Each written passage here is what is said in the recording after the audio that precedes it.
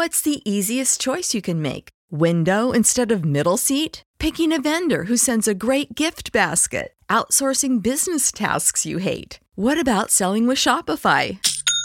Whether you're selling a little or a lot, Shopify helps you do your thing, however you cha-ching. Shopify is the global commerce platform that helps you sell at every stage of your business. From the launch your online shop stage to the first real-life store stage, all the way to the did we just hit a million orders stage. Shopify's there to help you grow. Whether you're selling scented soap or offering outdoor outfits, Shopify helps you sell. Wherever and whatever you're selling, Shopify's got you covered. Sign up for a $1 per month trial period at shopify.com/try. Go to shopify.com/try now to grow your business, no matter what stage you're in. Shopify.com/try.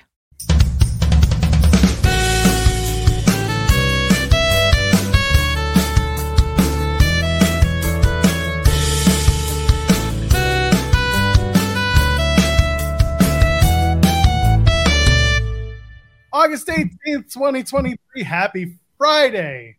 It's time to get in the weeds. I'm at Joel Pearl. As always, I'm not reading that out loud because we got a 5-minute warning here. Jeremy Lambert's with me. And What'd I do? I can't say the last word yet. We got to wait until we're at least 5 or 6 minutes into the video. Why can't you say it? Because we're trying to be good with the Al Gore rhythm here on YouTube. Oh, that's unfortunate. Oh, I'm sorry that, we're celebrating 25 years of Edge, who is a little B in Apartment 23. Great show, by the way. It is. Great Honestly show. Is. Not the first time we've referenced it in our years together. No, we're probably the only wrestling show that's going to have multiple references to the B and Apartment 23. You can't trust her. I told you. I see Andrew Zarian's in the chat. I like seeing that. I hope you're doing well. I know your show's later. People can watch the replay. Okay, y'all are here right now, joining us for In the Weeds. Okay, are you ready? We got plenty to talk about.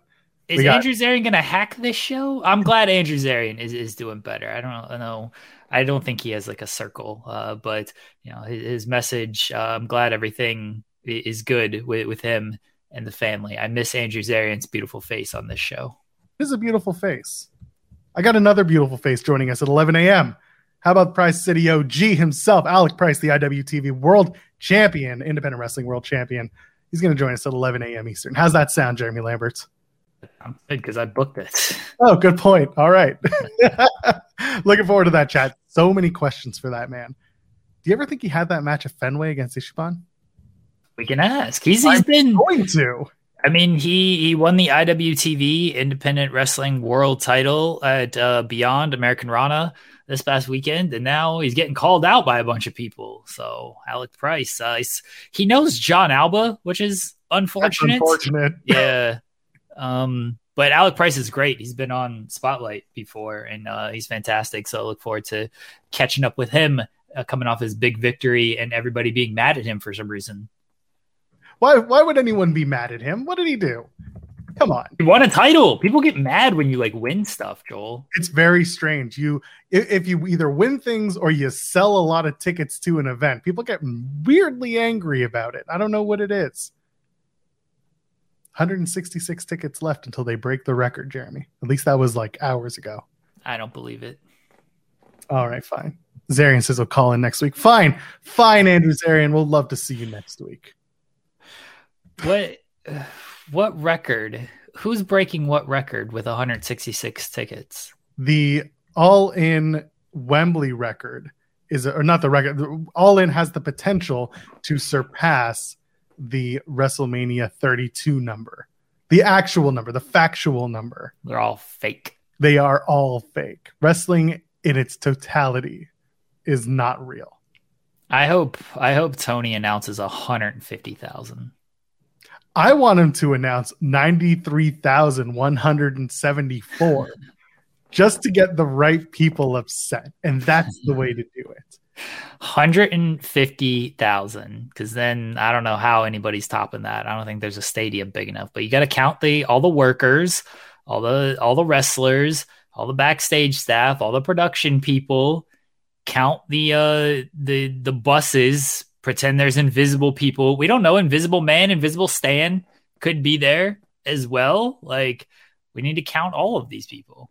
He is a friend of the referees in WWE, in AEW, I should say. That's right. Bryce Remsburg knows him well. Yeah. So there's no reason why Invisible Stan wouldn't be there. And the Invisible Man.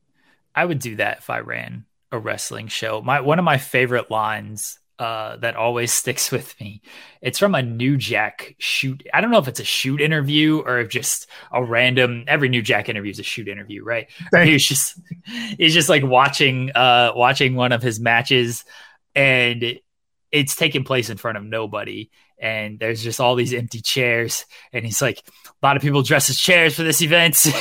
One of my favorite lines just always sticks with me. So anytime I see just like empty chairs at a wrestling event, I'm like, a lot of people dress as chairs for this event. That's a New Jack reference. Anytime you hear me potentially mention that. I love that. I barely remember that line till you just told me. It's so good. New Jack shoot interviews. Yeah, just New Jack's life was a shoot. Facts. New Jack. I mean, he had his issues, but as a wrestling personality who did not have to get it was in any type of personal dealings with him, New Jack rules. Hey, as a personality myself, I'll take it every day. We have plenty to talk about, including you leaving a thumbs up on this video and, of course, subscribing to us here at Fightful Overbooked, because we are here for you. At least we are. Like Jeremy and I, every Monday, Wednesday, and Friday at 10 a.m. we're here. And like there's a ton of other content. We'll talk about it later. But either way, we're going to talk about Dynamite, a lot about Dynamite, a lot about the Texas Jeff match. And we're going to talk about Edge, because everyone wants to talk about Edge. I know Jeremy has his feelings, but we'll talk about that a little later. Everyone wants to talk about Edge. Am I not everyone? Am I not included? I don't care about Edge. Listen, if there's one thing I've learned over the last 25 years, just hide your wives. I don't. Yeah, I actually watched that Paul Heyman promo the other day. I don't know why it came up in like my recommended things. You know what it was? Actually, I was searching for a thumbnail because WWE filed a bunch of ECW trademarks, and so I was searching for a thumbnail, and it came up in my search, that promo. So I was like, I'm gonna watch this. So yes, I watched it. Yes, 2 words: Matt freaking Hardy for everybody. I like this comment. So someone posted on Twitter about this, that WrestleMania 32 did 101,000. I want you to go find that tweet. I think WrestleOps posted it, or it was Wrestling World CC, one of those engagement whatevers. Go find that tweet, and then go look at the article that's in the community notes under it. It may look like a familiar platform for you to find out that the actual paid amount was about 80,000. So go check that out. I saw that we got community notes reference there. I guess that's a good thing. I don't know. We're reputable, Jeremy. It means we're reputable. Can I use community notes now that I'm a verified tweeter? Oh, did you get the thing? I had to use TweetDeck. But you can hide the thing. I mean, I don't really care if I have. I don't even know if I don't know if it shows up on my profile yet. I don't care if it does, whenever it does, like whatever. But I had to use TweetDeck. I can't function work-wise without TweetDeck. The new TweetDeck sucks, though. Awful. Absolutely awful. Kyler and I were trying to like figure out how I could get added back to the Fightful account to use that, and we finally figured it out. But then like they just changed. The search doesn't work. Like you click on the little magnifying glass to search on X Pro, I guess it's called now, and like nothing happens. So it's broken. The layout's awful, and you can't really. The functionality is a downgrade. Other than the play this weekend, though, Miss Lincoln is functioning fine. The X Pro is a motorcycle. What are we talking about? Is it a motorcycle? It is a motorcycle. No, okay, sure. There's also the Huawei MateBook X Pro. Okay. I'll take your word for all of this. The Kia Telluride X Pro. I will take your word of this. I do not know. X Pro Markets they invest in various currencies. The only X, Ryan's got it right. The only X I recognize is DMX. That's true. It's going to be that is the answer. That is the answer. Anyway, not the answer was a lot of stuff that happened on Dynamite. And I don't know where I want to start with you, but I guess we'll start with the Texas Jeff match. Why? Because sometimes you just got to start with the main event and work your way backwards. Okay. What the hell was that? It ruled. What do you mean? What was that? Okay. I want you to tell me why it ruled. I thought it did not. It really depends what you wanted to get out of this thing. Because I'll tell you this much, that $100,000 title now looks real good around Jeff Jarrett's waist. What I wanted out of this match was stupidity, because it was let's be honest about it. It was a sponsor match, a throwaway match on a show 2 weeks before the self-proclaimed biggest wrestling event of all time. So that's what I expected. I'm sorry, I was reading this that chat from Redmond Survivor. I'll address that in a second. But that's what I expected from it.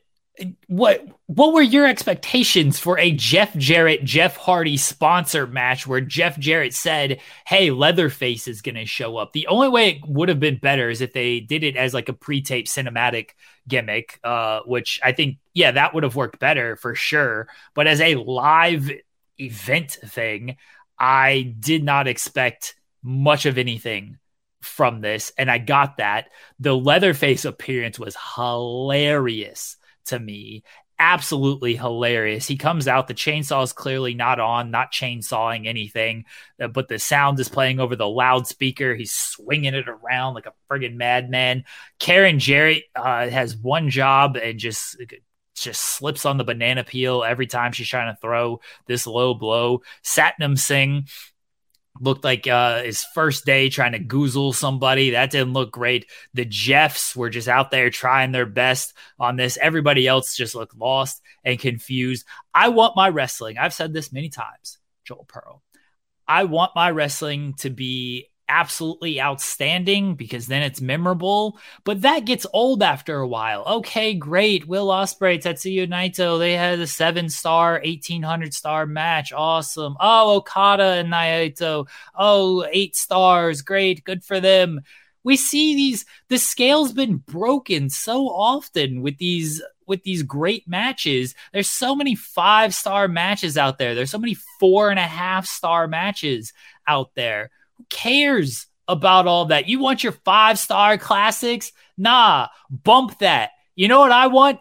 Dumb shit. I want your negative 5-star matches. That's what we don't have enough of in professional wrestling. We don't have enough negative star matches out there. And that's what this was. And that's why this ruled. Because we need more bad, awful, dumb matches in wrestling.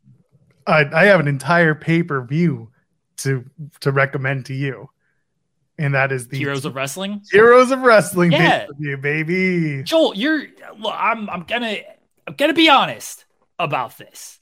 Everyone knows. If you don't, my favorite match of all time is the Doomsday Cage match between Hulk Hogan and Randy Savage against the Alliance to End Hulkamania. This is one of the dumbest matches ever. They forget the rules halfway through it. Everybody's just kind of wandering around. The cage is all flimsy, so everybody's worried. I think Arn Anderson says this, like they're worried about like falling through it and stuff. It's a terrible, terrible match.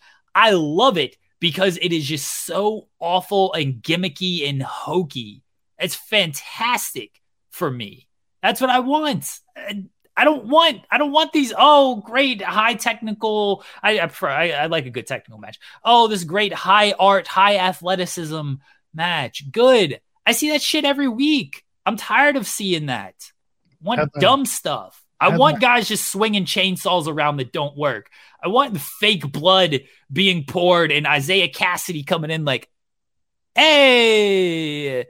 I want guys who look like they've never been on television before. That's good to me. Apparently that guy had been on television before. Fightful Select reported who the actual Leatherface cosplayer was. I wasn't talking about Leatherface. I was talking about people who've had matches in AEW, televised matches of AEW. Fair. Okay. Well, just remember how to hit him in the dick. Pro Wrestling Podcast sends a super chat saying, let's not get deep with Jeff Jarrett matches. Listen, first of all, you can send a super chat in any amount of question or statement read on the air. And listen, there's a point. Yes. Jarrett matches aren't that bad. It's just this one was especially egregious for a lot of the reasons you said, Jeremy, because on Wednesday, you and I sat here being like, yeah, this should be a mostly pre-recorded match. And I thought it was absolutely silly as hell to have Jeff Hardy come out, do the pose, do the dance, get everyone excited, and then immediately go to the back, just wander his ass. That ruled. It was the dumbest. Exactly. But it ruled. And that's the thing. Like, I didn't hate this match okay, how can I put this to make, I'm trying to make a point here that the match wasn't bad. The match had a place, but it was so bad it's good. Shout out to Josh Robinson. We used to do a show here on Overbook called So Bad It's Good. And this would have been one of those matches, and that's fine. This match could have been badder and like better. You know what I'm trying to say? It could have been if they had done the cinematic approach and like tightened those things up that made it so bad it's good, then it would have been better. I think what we saw doing the live action stuff and just the bad performing, so much could have been better off if you had pre-recorded it and made it just more fun and more hokey. I think we would have had a better time, and we wouldn't be discussing like, is it a good match? Because the match didn't matter. No one cared. The match doesn't. Who cares? What we care about is whether or not we were entertained. And like, were you entertained because it was bad, or were you entertained because it happened? Like, what was entertaining to you for this? I was entertained because it's Jeff Jarrett and Jeff Hardy in a Texas Chainsaw Death match 2 weeks before All In. It had no point. It had no place of being on this show. No, outside of a sponsorship deal. Absolutely no point. I don't think Jeff Jarrett and Jeff Hardy, they're not booked for All In. They announced 300 matches for All In on this episode of Dynamite. Jeff Jarrett and Jeff Hardy are not part of the show as of now, even though Jeff Jarrett's the one over in the UK doing all the media work for this damn show. He should get a singles match. He should be facing Will Ospreay, if we're being honest. No, he's going to get Grado, and it's going to be fantastic. All right, good. But they're not even booked for this show. And it's like, hey, we're going to do this because it's Tennessee and we got this big sponsorship check coming in. It ruled. I loved it because it was nonsensical. I love the nonsensical stuff. Louis, not a super chat, but a comment. I'm going to address it because he says, my all-time favorite matches are RLC and the Jackass match. I said it last year. Johnny Knoxville, Sami Zayn was the match of the year for me. It's one of my favorite matches of all time as well. That gives you an idea of the kind of nonsense I like in wrestling. That was a little bit tighter and fun than this. This was just like not good. Like it was just sloppy. It was bad, sloppy entertainment. And I'm fine with entertaining matches like the ones we just talked about, like the ones that Louis talked about. Those ones are great. And we go back to those and laugh about it all the time. This one just wasn't done right at all. Yeah, but good. Honestly, good when they take place on a show like AEW, or even if this took place on a WWE show, because what do I always say about WWE and AEW shows? And I'm sure we'll talk about this when it comes to All In, of like, everybody is so good nowadays.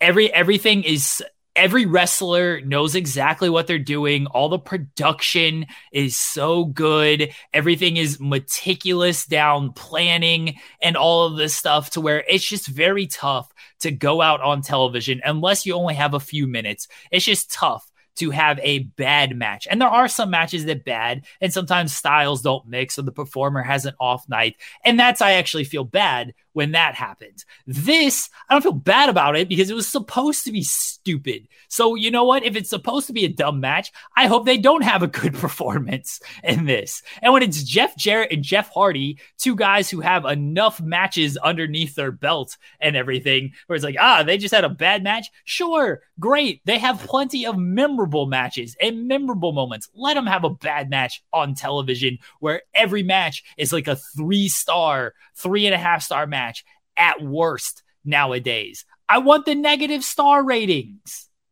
I tweeted out when they got back to the ring, I said there's very little death in this death match. And then they set up a table and Jeff Hardy completely obliterated Jeff Jarrett's ribs. And I was just like, never mind, we're good. That was the stuff like that was just, sucked. Oh, it sucks so bad. And that's the thing Jeff Hardy has said in multiple interviews when he first came back. He's like, yeah, no, I'm not going to land on the back of my neck anymore. The guys are younger. They can take the splash. He completely... Jeff's not young. No, but he's saying Jeff Jarrett's not young. You're right. He's just doing it to everybody now. It's Jeff Hardy's body above all when he does that swanton. It's just land on you, and however I land is how I land. It's such a bad flip. He's got to stop doing it. Jeff Hardy is just gearing himself up, or maybe Jeff Jarrett is. Jeff Jarrett returning to GCW to take on Nick Gage. What's up? What up, Nick Gage? We got the deathmatch king, Jeff Jarrett, out here. He's got the Leatherface title to prove it. Effie's going to be backstage and be like, nope, no Jeff Jarrett. Cast it. We're not letting Jeff Jarrett in the building tonight. We're done. They need the last real outlaw of professional wrestling. Pro Wrestling Podcast sent another super chat saying, saving grace for me was that the money went towards a good cause. Okay. So yes, I will say, I think it is absolutely fantastic that Tony announced that the sponsorship money was donated to was it the Red Cross? It was basically the Maui Food. Thank you. Yeah. So the Maui Food Bank, Food Initiative, whatever it was, to help those who were affected by the situation in Maui. I think that's fantastic. Do not get me wrong. In terms of like the scheduling, this is where I'll nitpick a little bit. You knew the money was coming. You knew how much money was coming. You didn't need to rush the showing of the Texas Chainsaw Massacre match at this event when you already knew the money was happening. No, they did. They already announced this match for this show before they turned it into Fight for the Fallen. And 2, they had to do the sponsorship because the game is coming out. You can't do the sponsorship. When is the game coming out? What? When is the game coming out? Hold on, I'll tell you. You ever seen Texas Chainsaw Massacre? Or like any of these movies, by the way? No. Apparently it's releasing. Today. See, they had to do it this week. You didn't have to do it this week. You could have done next week, but like out now. It's just like the stupid Dave Bautista zombie movie. No, Joel, we don't know when it came with the sponsorship stuff of all this. Maybe the agreement was, hey, we want to do the match before the game comes out. And had they done it a week later, then it would have been like, nah, never mind. Like we don't want that. We want to do this sponsorship match now. So I'm not blaming Tony Khan for that. There's dealings here that we're just not privy to. Did this make you want to buy the game? No, but I wasn't going to buy the game regardless. This didn't make me be like, this didn't turn me off from the game because I didn't care about this game. I didn't know the game. Here's what I'll say, how it worked. I didn't know this game existed until this match. So, at least I know the game exists now. I assume that this was all done for Mike Straw. I thought they were promoting a movie. I didn't realize it was a video game. Buying it now. Good for you, Louie. Joel nitpicked that they signed Kyle Fletcher and because he doesn't like people getting paid. Yeah, no, it wasn't that. It was that I didn't like people getting a graphic when the other person was basically just killing the momentum. Because what they do, they brought both of them back at the same time. Great. Glad Mark Davis is okay. And they gave him the ROH tag titles. That would have been the date to be like, oh, by the way, they're all elite or all honor, whatever they're calling them now. What are you going to nitpick? What else? Do you have any other nitpicks that I can correctly shoot down? I mean, I don't think you're correctly shooting down anything. I think all it is me asking why they couldn't push it a week because I get it. The game's out today. That's fine. But like It would have felt more out of place if, like, go home show for All In. Here's this Texas death match. It was also a Tennessee thing, Joel. It aligned that Jeff Jarrett. It wasn't a Tennessee death match. It was a Texas death match.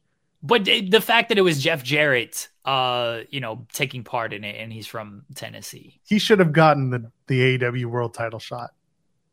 I agree. Should have won. He should have won, and then the All In match should have been Jeff Jarrett versus Adam Cole, baby. Factual. It's not true. Factual. Oh God, the kangaroo kick. That rules. Oh man. Okay, but this is the thing. Like, stop telling me this.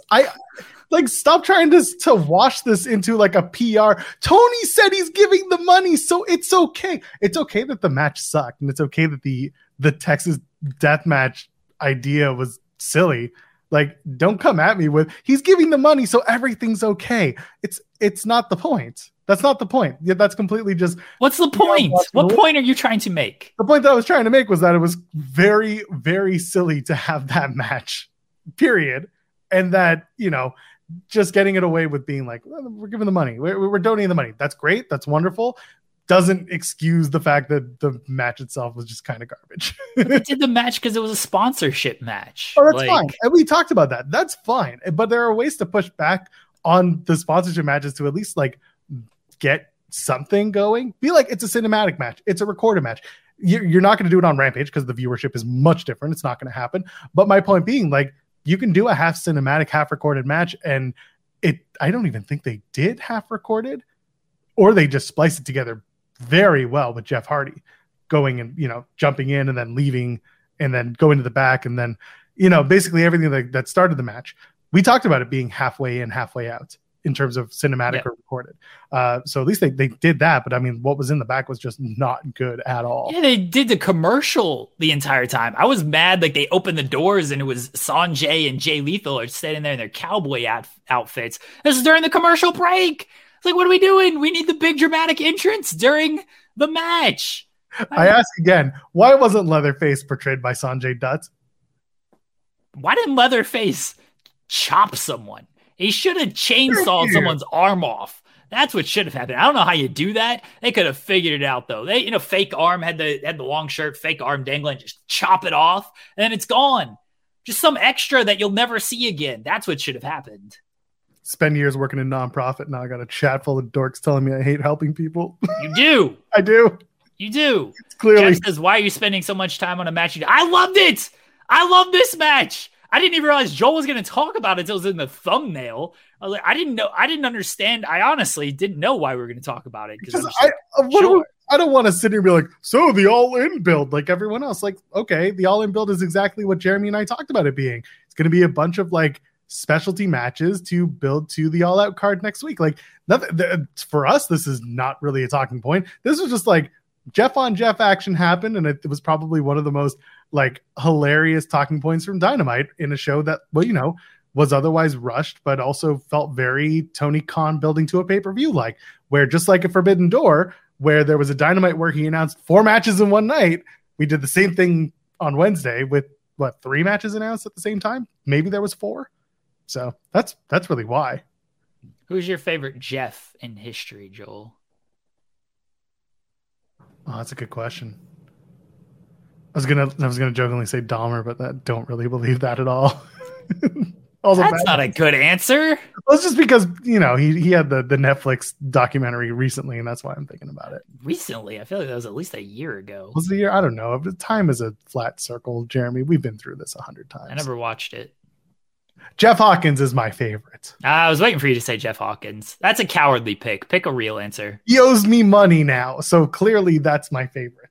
That's a cowardly pick. Pick People say a different Jeff answer. Bridges, Jeff Probst, Jeff Goldblum. That's a good one. I don't know. My brain is feeble and weak.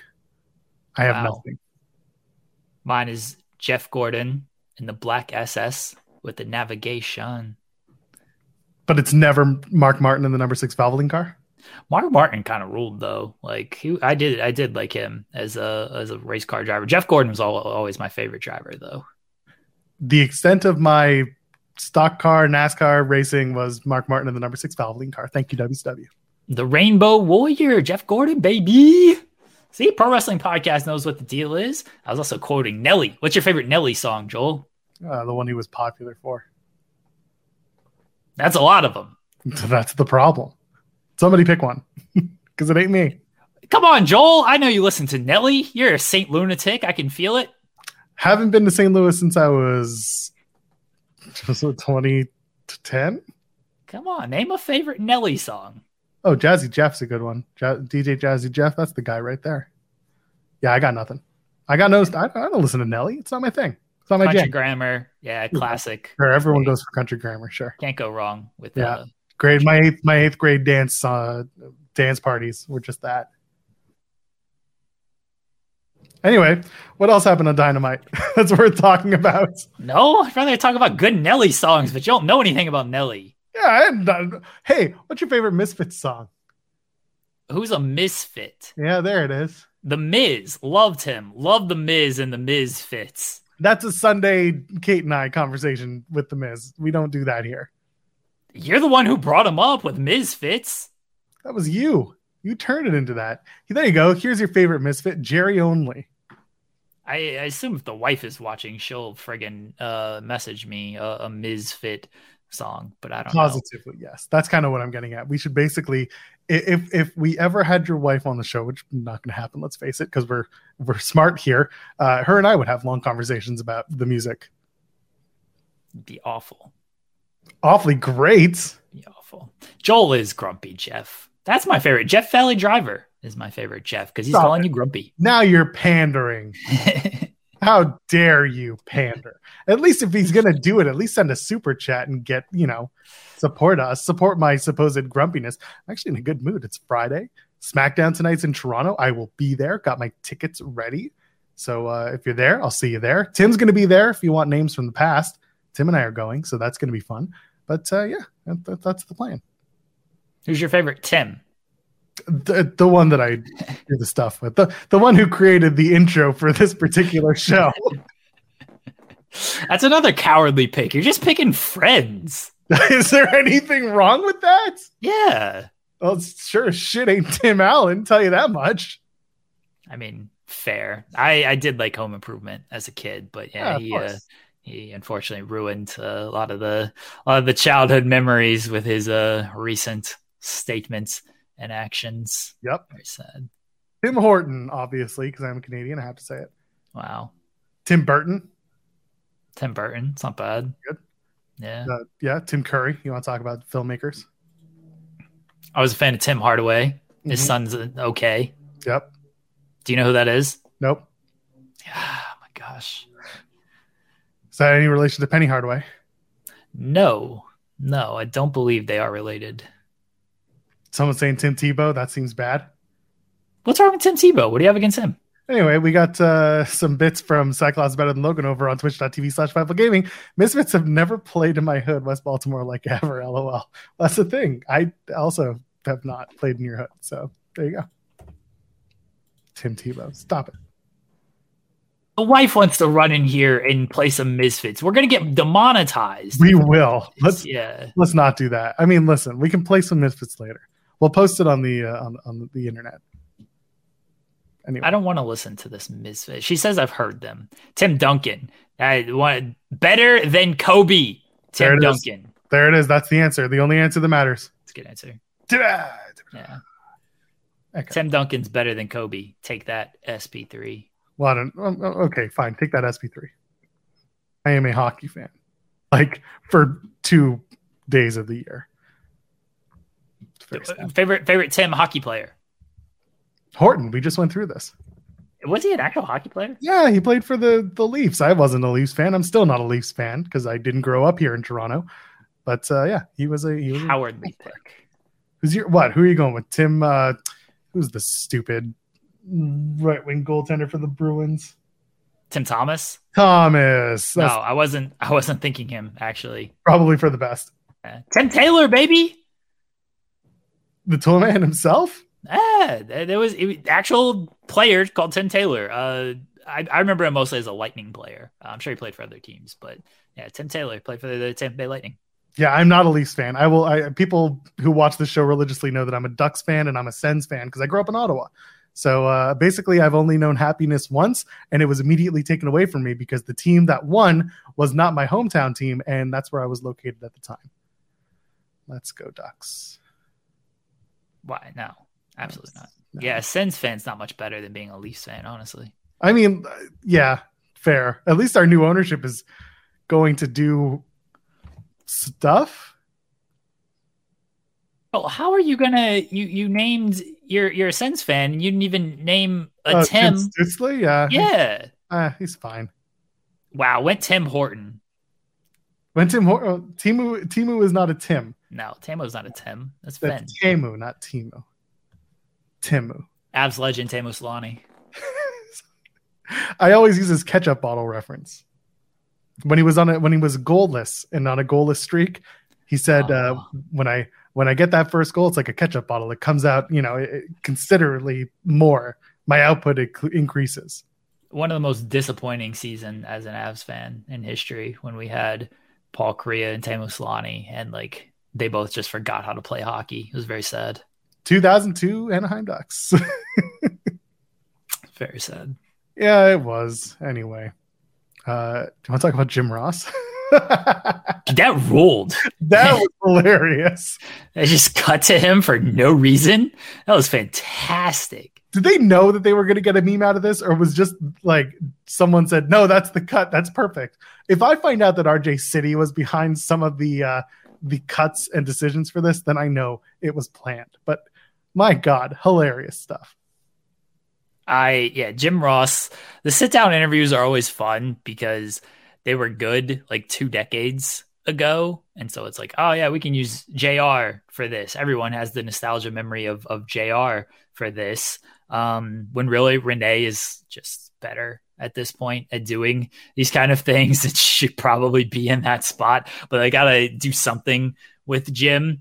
So they do this sit-down interview, and yeah, he gets jumped. Kenny Omega does, but the cuts to JR they were so unnecessary, but I'm so glad they left them in though. I'm so happy they left them in because maybe people are mad that it overshadowed the actual point of this segment and just became the JR meme segment. And maybe that's not great, but look, the Kenny Omega is saying Don Callis was basically giving him steroids as a kid, giving him some pills and stuff as a kid. You got Hangman in a friggin' ambulance with friggin'. Oh, so did Cash Wheeler actually get arrested on an assault charge? Orlando Sentinel just posted this. I'm reading it right now. Oh, it just got posted in our chat. I saw Redmond mention it, and I was just like, I'm not going to acknowledge that until I actually see it. But oh boy, I will read the article from Orlando if you want. Okay, yeah. Up to it. Yeah, Daniel Wheeler, a tag team champion in All Elite Wrestling, was arrested Friday morning by the Orlando Police Department and charged with 1 count of aggravated assault with a firearm. He was booked in circuit court, according to county records. Wheeler's 36, better known in wrestling circles as Cash Wheeler, is a member of Tag Team FTR with Dax Harwood. They hold the promotion's tag titles. AEW's general considered, yada, yada, yada. Just talk about All In, 80,000 fans expected. Wheeler's an 18-year veteran, spent years in WWE, and joined AEW in 2020. So, yeah, that is what's happening. Don't know what this means. Nobody knows what this means. Moving into All Out or All In.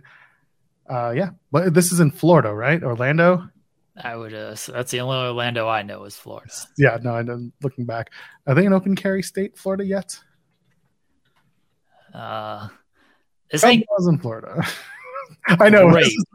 This ain't great. I have questions. I'm sure a lot of people do. Yeah, very strange. Yeah, this ain't good. I guess we'll have to wait and see. But I don't know if this affects traveling for him. Like, I don't want to speculate too much on stuff, but yeah, I don't know if this affects any type of traveling. It's not okay. It might be open carry, but if it's aggravated assault, with a firearm. Oh yeah, no, that's totally different. Yeah, Yeah, like this ain't like, oh, he just got caught with a fight like Sonya Deville. She got the gun charge because she had it and it was just registered in a different state type of thing. This is, if it's aggravated assault, like, yeah. Oof. I don't even know where to go. I mean, I see Jeff in the chat being like, AW can't catch a break, and that's unfortunately it's true. It's, man, that's messed up. I hope I just hope everyone's okay. That's all yeah. I can say. Whether like Cash or whoever's involved in this whole thing, like, just hope everyone's okay, because this is, yeah, he's the mugshot that I'm assuming this is the mugshot from his arrest. He's got a shiner under his eye. Could be part of it, could be not. I'm not going to speculate more than that, but yeah, it's not great. Not great. No, that's not good that that this is happening, and whatever happens coming out of this, actions probably got to be taken, because let's again not even to comment on like actions that AEW could or could not take, like, just like I mentioned, I feel like this might just affect his travel if this is like a pending thing. Like, I don't know if he's going to be able to leave the country if this is a pending thing. Sean says AEW has been made aware of the charge and closely monitoring the situation. He's fully cooperating with the local authorities. So again, we'll see what comes out of this. Not AEW taking actions. AEW's got to do this. Tony Khan's got to do that. Other thing, I just wonder again if this affects his travel. Like, if he can't leave the country, he ain't going to All In, and that's going to affect things, regardless of whatever actions AEW may or may not take. So, oof. Bond amount is for $2,500. So there you go. Who knows? We're going to get a lot of info, I'm sure, in the next little bit. And yeah, this is strange. This is going into a very, very large event, going into a very busy time for AEW, in and out of the country. I don't know what to expect. I think a lot of people are now wondering what's going to happen. And like you said, AEW saying they're monitoring the situation, and that's all we can do is see what they come up with. Yeah, I'm sure this will be a story throughout the day, and we'll see how things are handled with this. We will see how things are handled, because not a good situation here, and we don't know the full circumstances. I'm not trying to defend Cash in any way, but we don't know if it was some self-defense kind of act, and in the self-defense, he decided to use a gun and not his fist. That's very possible that something like that happened, but we don't know anything right now. I feel like that's what it means, Ryan, is he basically just gun butted him with it. That's how I would take that. Yeah, I have no idea what's going to come from this. That's all I can think about. It's a very strange situation, and apparently, as Sean said in the AEW announcement or AEW statement, they are fully cooperating. Presumably, Wheeler is fully cooperating as well. So, yeah, it's you're getting close to All In, and you just got to hope that on the wrestling side of things, because that's what we talk about here. You got to hope that he can still make the town.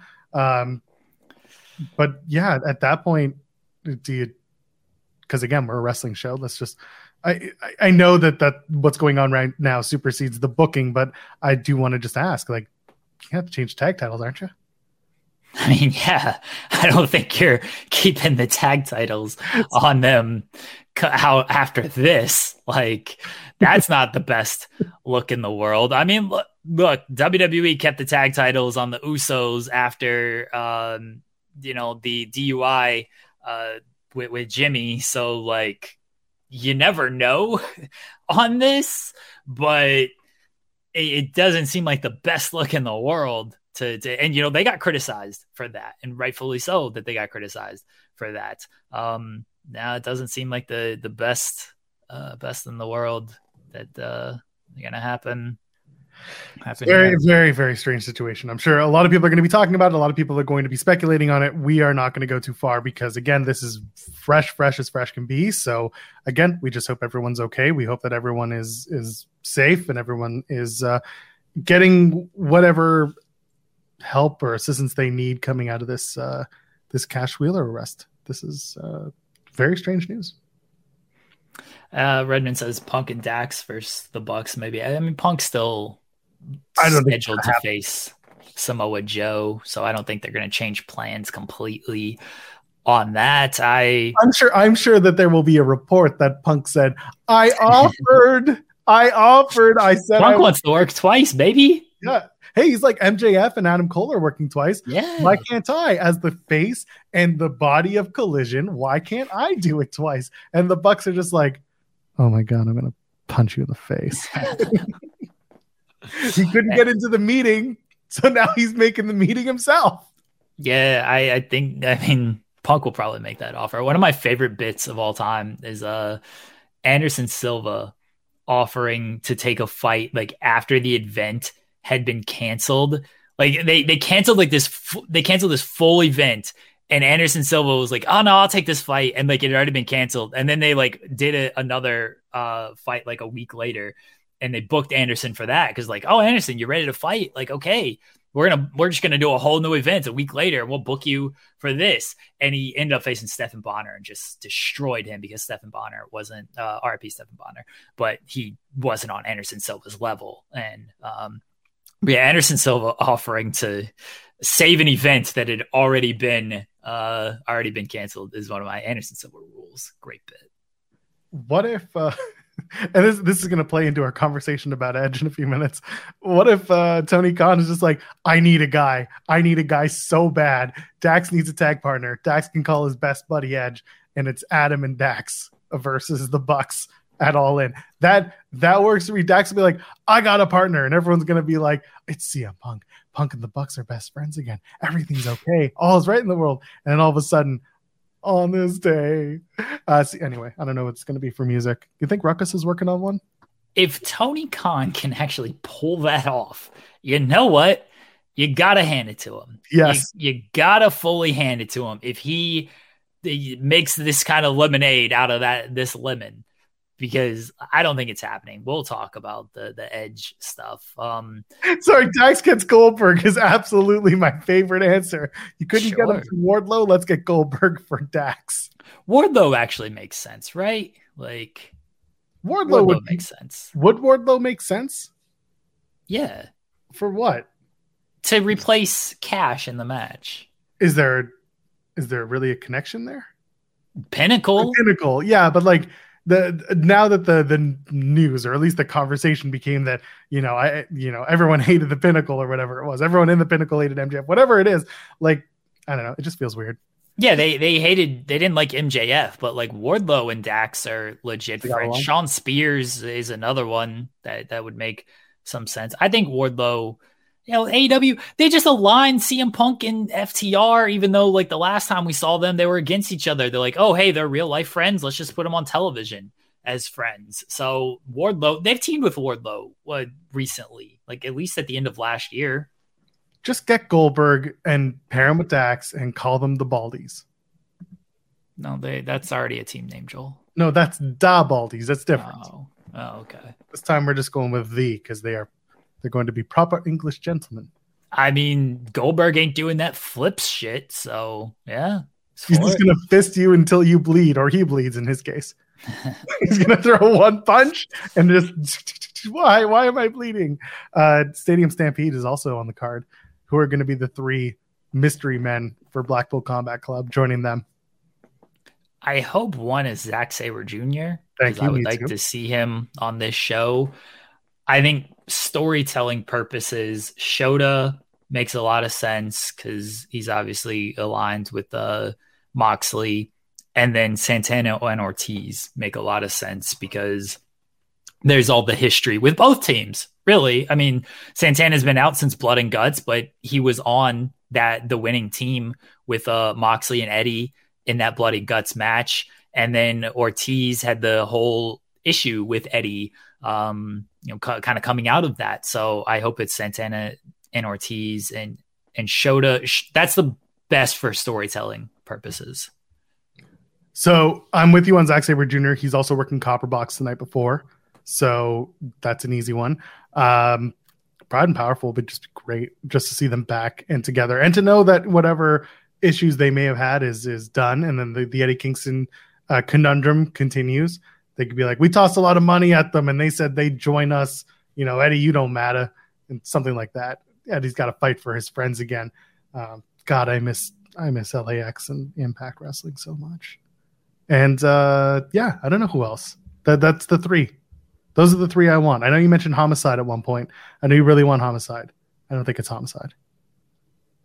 I liked Homicide for Blood and Guts for storytelling, and I'm always gonna kind of ride with Homicide for any of this. But I don't think it's very unlikely to be him. But again, for storytelling purposes, he makes sense in this spot. Yeah, he does. And I get it. I don't think he's the guy. I don't know who else would fit. I know some people would toss out Chris Hero. That was a good idea. I don't think it's going to be the guy, but the Zack Sabre Jr. is just the one that I'm like, yeah, it should be him. I don't think it's Shota. I don't. I think it's just too obvious. I would rather someone mentioning Nigel McGuinness. I feel like it's not big enough.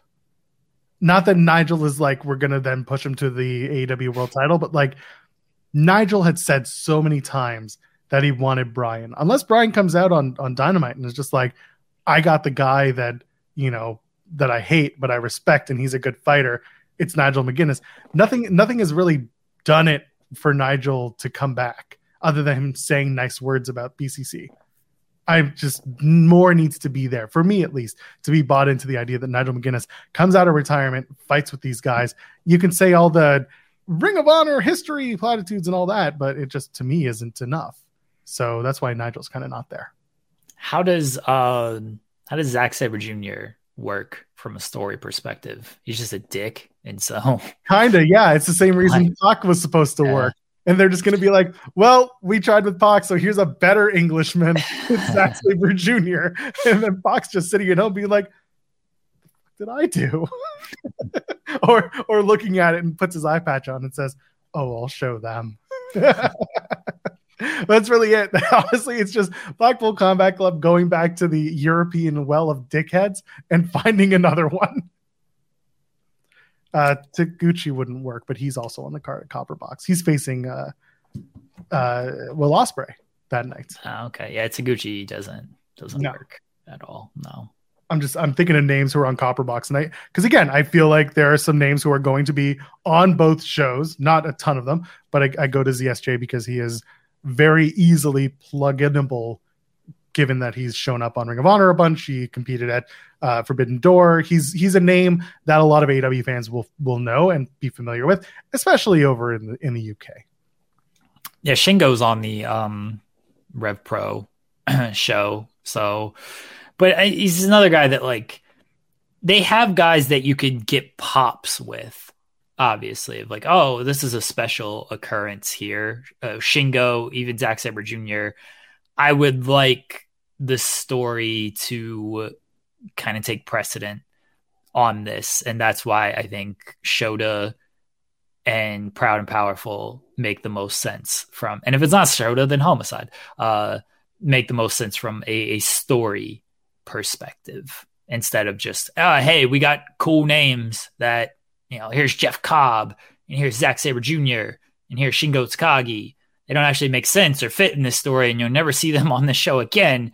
But here's some cool pops for you. Shota's a guy you won't see really on AEW TV again either. But there's everything with Moxley is at least tied together with that.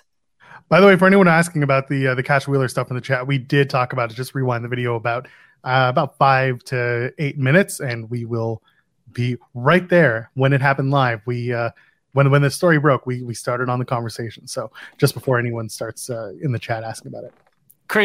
So Chris Hero, yes, does make sense from a story perspective, obviously being aligned with Claudio and the beef with Eddie. Homicide, and that's why I'm iffy on Homicide as much as I like him as part of this story, and he is part of the Moxley and Kingston story. Him going against Kingston does not make sense. I fully admit that. So you'd have to tell a thing of like, well, Homicide basically betrays Kingston, is kind of what you would have to do on that. But he still fits in the scope of the story, but you are correct in that he doesn't fit on the Moxley side when you're going against Kingston. I liked Homicide for Blood and Guts because Kingston and Moxley were kind of feuding a little bit, but you could twist it as Kingston sent Homicide over to be part of the team, with Moxley. And that's why he would be part of the Blood and Guts teams. And then, they lose, maybe Moxley and Homicide face shove a little bit during it. Moxley took exception to something, and then Kingston's unhappy with Moxley coming out of that.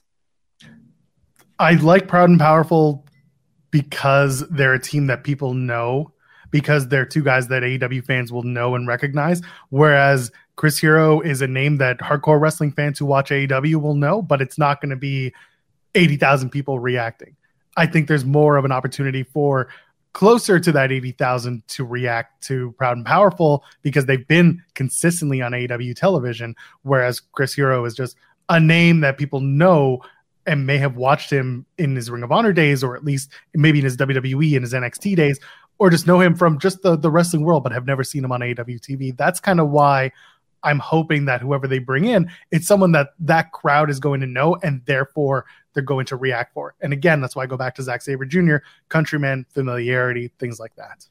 They're going to react for Chris Hero because this show is in England, and Chris Hero is an NXT UK legend.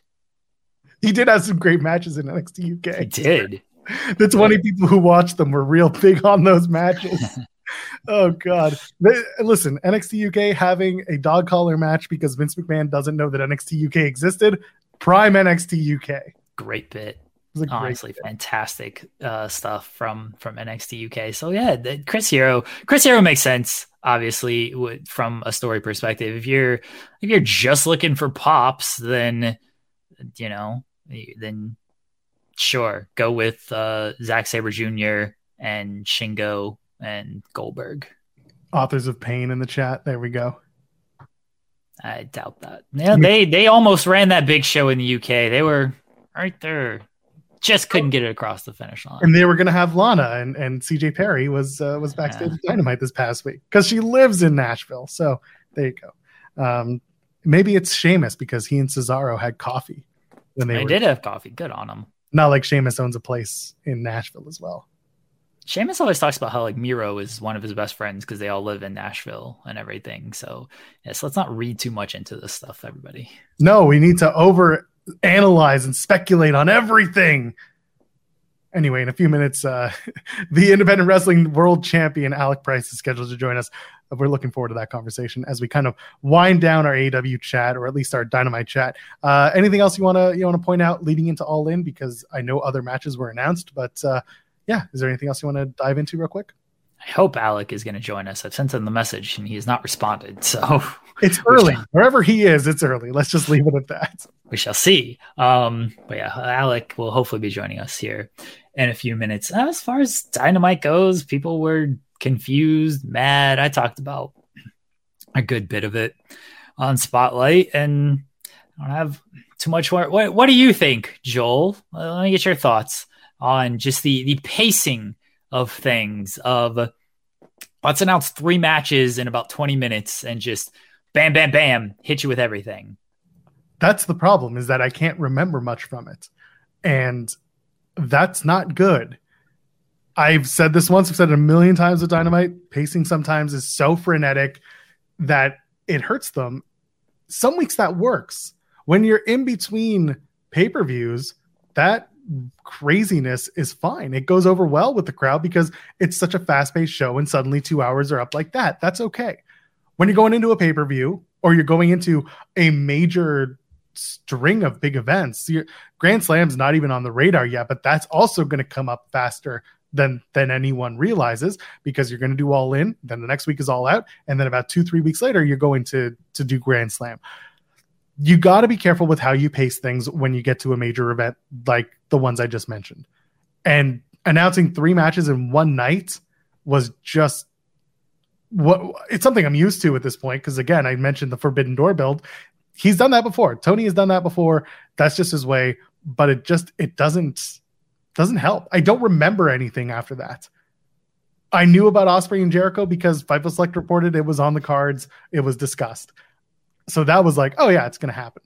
The JR stuff we already talked about. It existed. It's funny. It's memeable. Unfortunately, I barely remember that the match, that it was Kenny Omega having a conversation with JR, and that Hangman also had whatever the hell he had. That was going on. Yeah, it was just not great. Some of the matches were good. The main event was messy as hell too. Yeah, I wasn't a fan of the main event. That was the weirdest thing. I was all of this just to get to that main event. I don't know what was missing or what happened. I don't know. I have a theory that the Texas Jeff match actually went long by about 7 minutes, because the women's match started at 9:30, not at 9:23.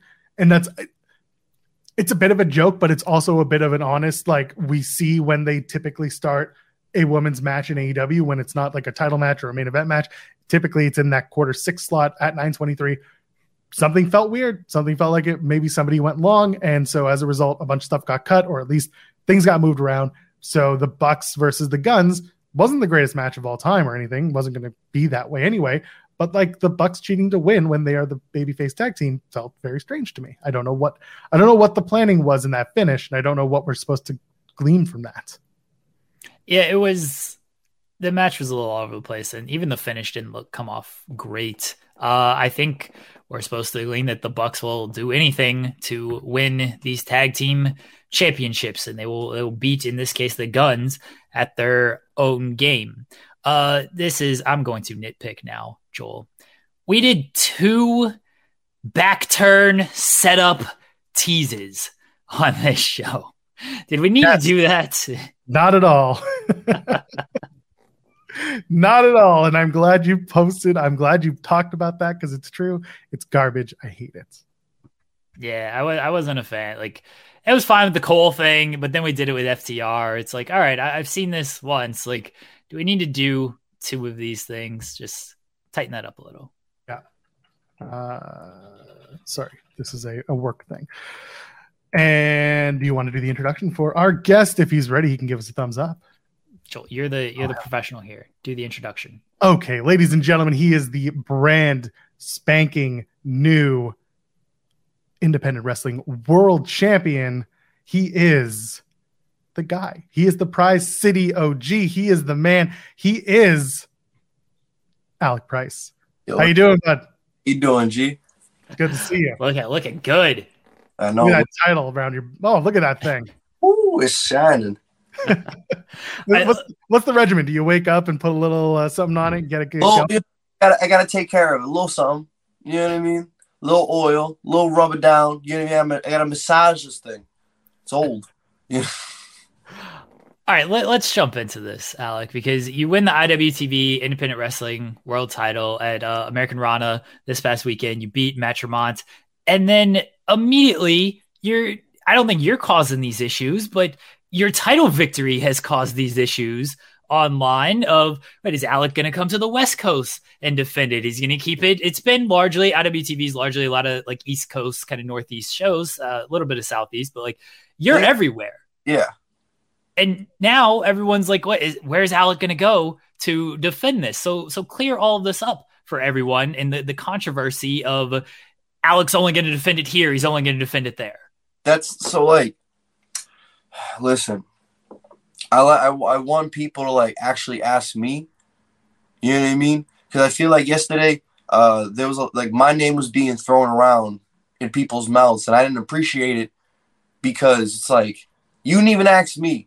Like, I've had the title for a couple days. I told everyone before I even got this strap that I wanted to make this the biggest and baddest title in the freaking business.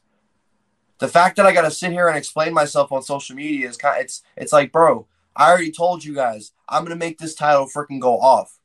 I'm going to have to. This title is going to have a name with me. This is going to be the biggest prize in indie wrestling. I'm going to take this all around the world. I don't care about what other people think. Tell the promotions on IWTV, if they want me, hit me up. I will fly to them right now. Stop talking. Let's do it. I want to be the best IWTV champion I can be. And if I got to do that, I got to go on every single product or go all around the freaking country, go all around the world with this belt and defend it. So tell them to hit me up. I'm ready. I'm waiting. My DMs and my booking emails open. Like, go ahead. So I was gonna say, like, so the IWTV title for those that don't know, like the history of it, guys like Wheeler Yuta, Lee Moriarty, Orange Cassidy, Chris Statlander held it. AC Mack is one of my favorite more recent champions, but kind of after AC Mack, I don't want to say it fell off a little bit, but Cruel had it. He had an injury. It got vacated. Matt Tremont had it. And Matt Tremont is known very much for just like deathmatch stuff. You are a guy that is willing to go everywhere to defend it against everyone. And it sounds like you just want to fully reestablish this thing as I don't want to say that Matt Tremont devalued it or anything like that, but go ahead. I want to establish this as the biggest and baddest thing because like this title is supposed to be the biggest gold. The IWTV World Championship is supposed to have representation in every single part of this country and every single part of any other province or whatever it is in the, you know what I mean, in the whole world. I want to be like this. I don't think it got devalued, but I think the past 4 champions didn't do anything with it. And I feel like people have been dancing around the fact that when you have this belt, you are the top guy and you have a target around your back. For the past year and a half, 2 years, like I was putting on, I wrestled 157 matches last year. More than half on IWTV product. Every time that I've gone an opportunity, almost had an opportunity, they pulled it from under me. You know what I mean? Like, bro, disrespect to all the past champions. If they want the smoke, let's go. Because they ain't on my level. I don't care about Jonathan Gresham. I don't care about Willie Udo. I don't care about Orange Cassidy. I don't care about Chris. I don't care about any of these past champions. I don't care about Tracy William, AC Mack, Cruel, or Tremont. I care about me and bringing this title up. It's not the title that makes the man. It's the man that makes the title. So I'm here to make sure that this goes up. You know what I mean? I mean, that's a belt that's really never left the East Coast or the Northeast area. That's not true at all. It's been defended. Not recently, though. Not recently. Yeah, every title defense has been like New Jersey, Illinois, like maybe a little Tennessee, but like it hasn't gone to the West Coast in a long time. Yeah, well, I'll change that. That's what I'm saying. Like I can tell you want to change that, and I think that's what the title needs because obviously there are other promotions that are not just New Jersey based on IWTV. It just needs to be everywhere. Like this belt is just supposed to have representation. It's like the NWA belt back in the day. You know what I mean? When you are the champion, you are the champion. You should be going to every single promotion or territory that there is and defending the belt and putting it up against their best guys. I want to face Titus Alexander is number 2. Bring him on. I faced him before. Yeah, he got us the first time. That ain't going to happen today. You know what I mean? Cruel, I already told Cruel what's up. If Cruel wants me, Cruel can get me. But he's not focused on me. He wants me to come to him. Get out of my face. He's just afraid. I was going to mention Cruel. He's carrying around what he's calling the true IWTV title because he never lost it. He had to vacate it due to reasons, injury, and potential other reasons. But so yeah, Cruel is carrying around this title. And you know, what are your thoughts on him acting like he is the true champion? He can carry around his belt like a play champion. He is. It's fine. You know, I actually won this belt. You know what I mean? He won his belt, and he got hurt, and it sucks. It's sad. You know what I mean? But it's wrestling. It's life. You weren't there to defend the belt. Guess what? That means you vacate the title. It doesn't mean you're still the champion. You know what I mean? Like, he wants to show up at America running like I'm afraid of him, bro. I've seen bigger monsters my whole life than that. I've not, like, come on. You know what I mean? Cruel ain't scary to me. Cruel's not scary to me. I'm not worried about Cruel. This is the real IWTV title. It's got the names on it, just like every other freaking name. Every other person that's held this title has been held. You know what I mean? Like, there's no controversy. I am the real IWTV champion. And if he wants to come find me to prove it, then I'm right here. Whenever he's feeling froggy, I'll jump. I mean, shoot, if you were to lay the challenge down, where do you want that match to happen? I know it could be anywhere. I know all that, but let's say you get the choice. Where would you want to do it? Anywhere. Anywhere, any place, anytime. Anywhere on IWTV, let's go. I want to talk about the match with Matt Tremont, because that was a very fun match, and Matt Tremont known for his deathmatch style, and you can obviously do that style. You're more of a just kind of singles, not a pure guy or anything, but just more of a straightforward kind of match guy. What were your thoughts on that match? And then the finish with the cinder block and everything, and then Matt Tremont shows the respect to you. Just overall, looking back, reflecting on that match. To be honest, I think that match was probably one of the best moments of my life. Matt Tremont is a legend.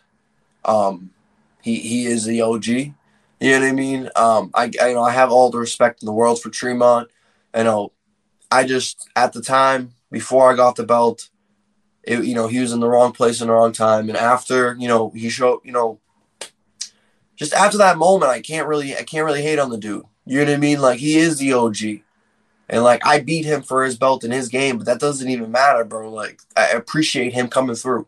You know what I mean? Appreciate him, taking me to the limit. What other match would I could have done to win to win the IWTV championship? Like, I had to do something. I had to fight. This was a fight. I had to go, like, balls to the wall. We in a street fight right now. You know what I mean? I don't know, bro. I've worked the past 6.5 years. I remember looking at, like, being a greenie on uncharted territory, running cables, and they bring the title through, and I would look at it and just be like, one day.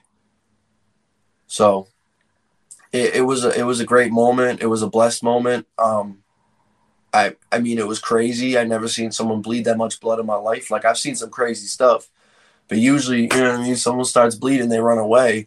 Tremont was just fucking, all freaking just ran. I was like, oh, this is great. I'm like, this is delicious. It's like I can make food out of that. You know what I mean? But yeah, that's how it felt. I was doing my research and looking up some of your matches, and there was one match that kept coming up on my socials, but I could find I don't know if it happened. Did you have a match at Fenway against Ichiban in June? Did that actually happen?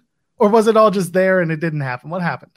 No, so the Fenway show got canceled halfway through, so me and Ichi never were able to have our match at Fenway, which is a tragic statement because we should get it next year when they have Fenway again or redo it.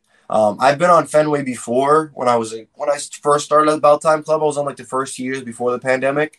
But yeah, what happened was, like, the festival was running a little late. The people that were organizing it came through and basically told us you had to cancel it like almost halfway through. So we tried to kind of keep pushing it back, but they came through and pulled the plug. So, I mean, it's sad. I wanted to have that match at Fenway, especially where me and Ichi for the K1 Classic, you know what I mean, the Kowalski belt, but it'll happen again. You know what I mean? What can you do? Talk to me about working Fenway, though. You said you've done other Bell Time Club shows in the past, pre-pandemic. What's that like working ballpark, a ballpark that you probably grew up, being in the vicinity of? I mean, it's crazy because it's Fenway. You know what I mean? Like, when you get to, like, wrestle there, they'll let you go there early and you get to walk around because, like, it's a festival, so they're letting everyone who's setting up for the fest there. So you get to go on the bleachers. No one's there. No one's talking to you. You know what I mean? No one's yelling at you. You can walk all the way around the park, go right onto the field. Like, we're like right in Fenway Park. You know what I mean? Like, we're right. There's the barrier right there. There's Boston. This is Fenway. So, like, just to see all the hosts, like, bro, it's historic.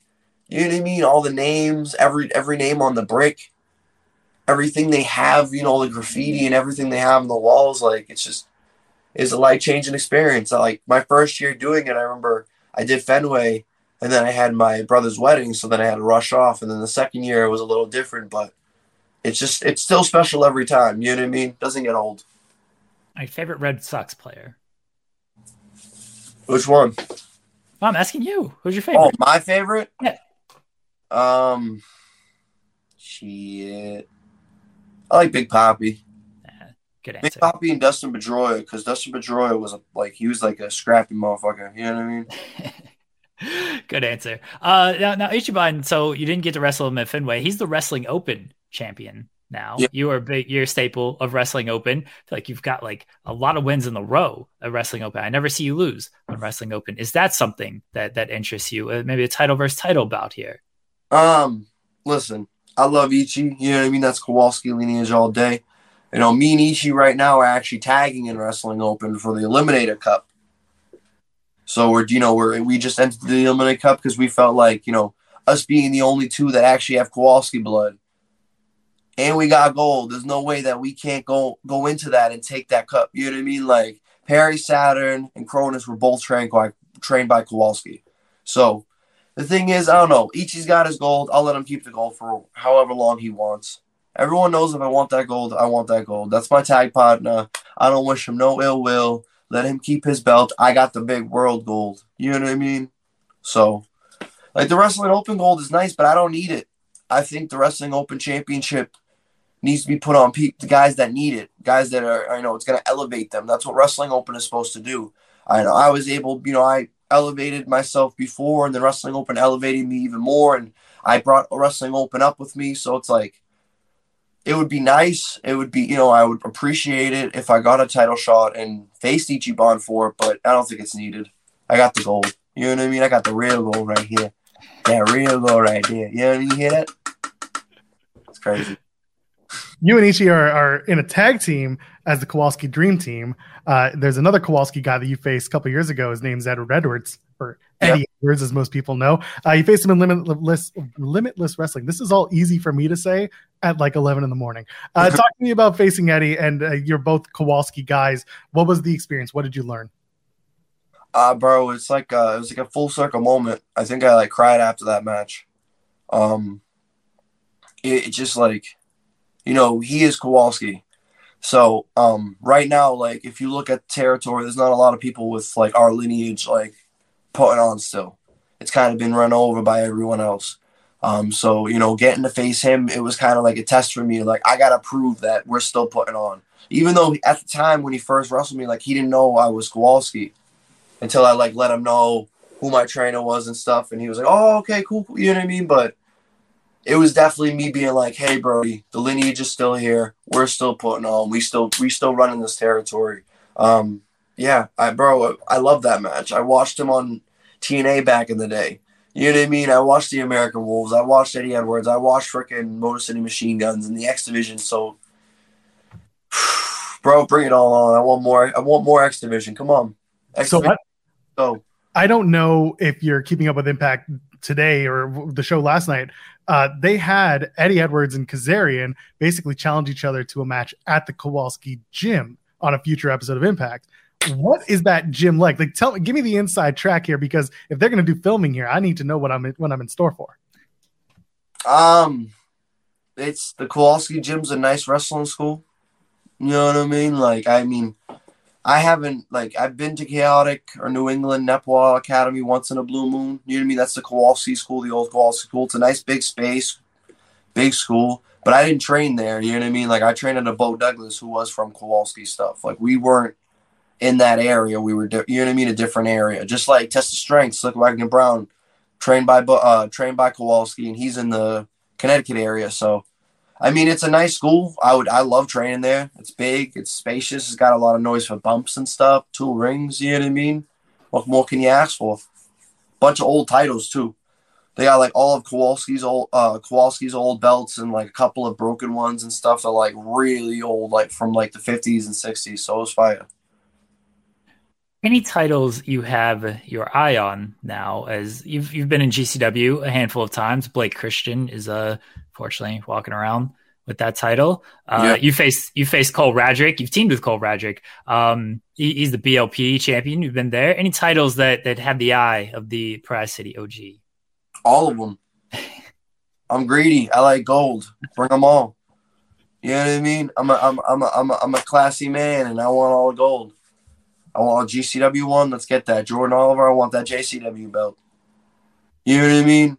Let's go over to Defy. I'll take the Defy Wrestling belt and that West Coast Championship, West Coast Pro Championship. I'll go all the way up to C4, take their belt.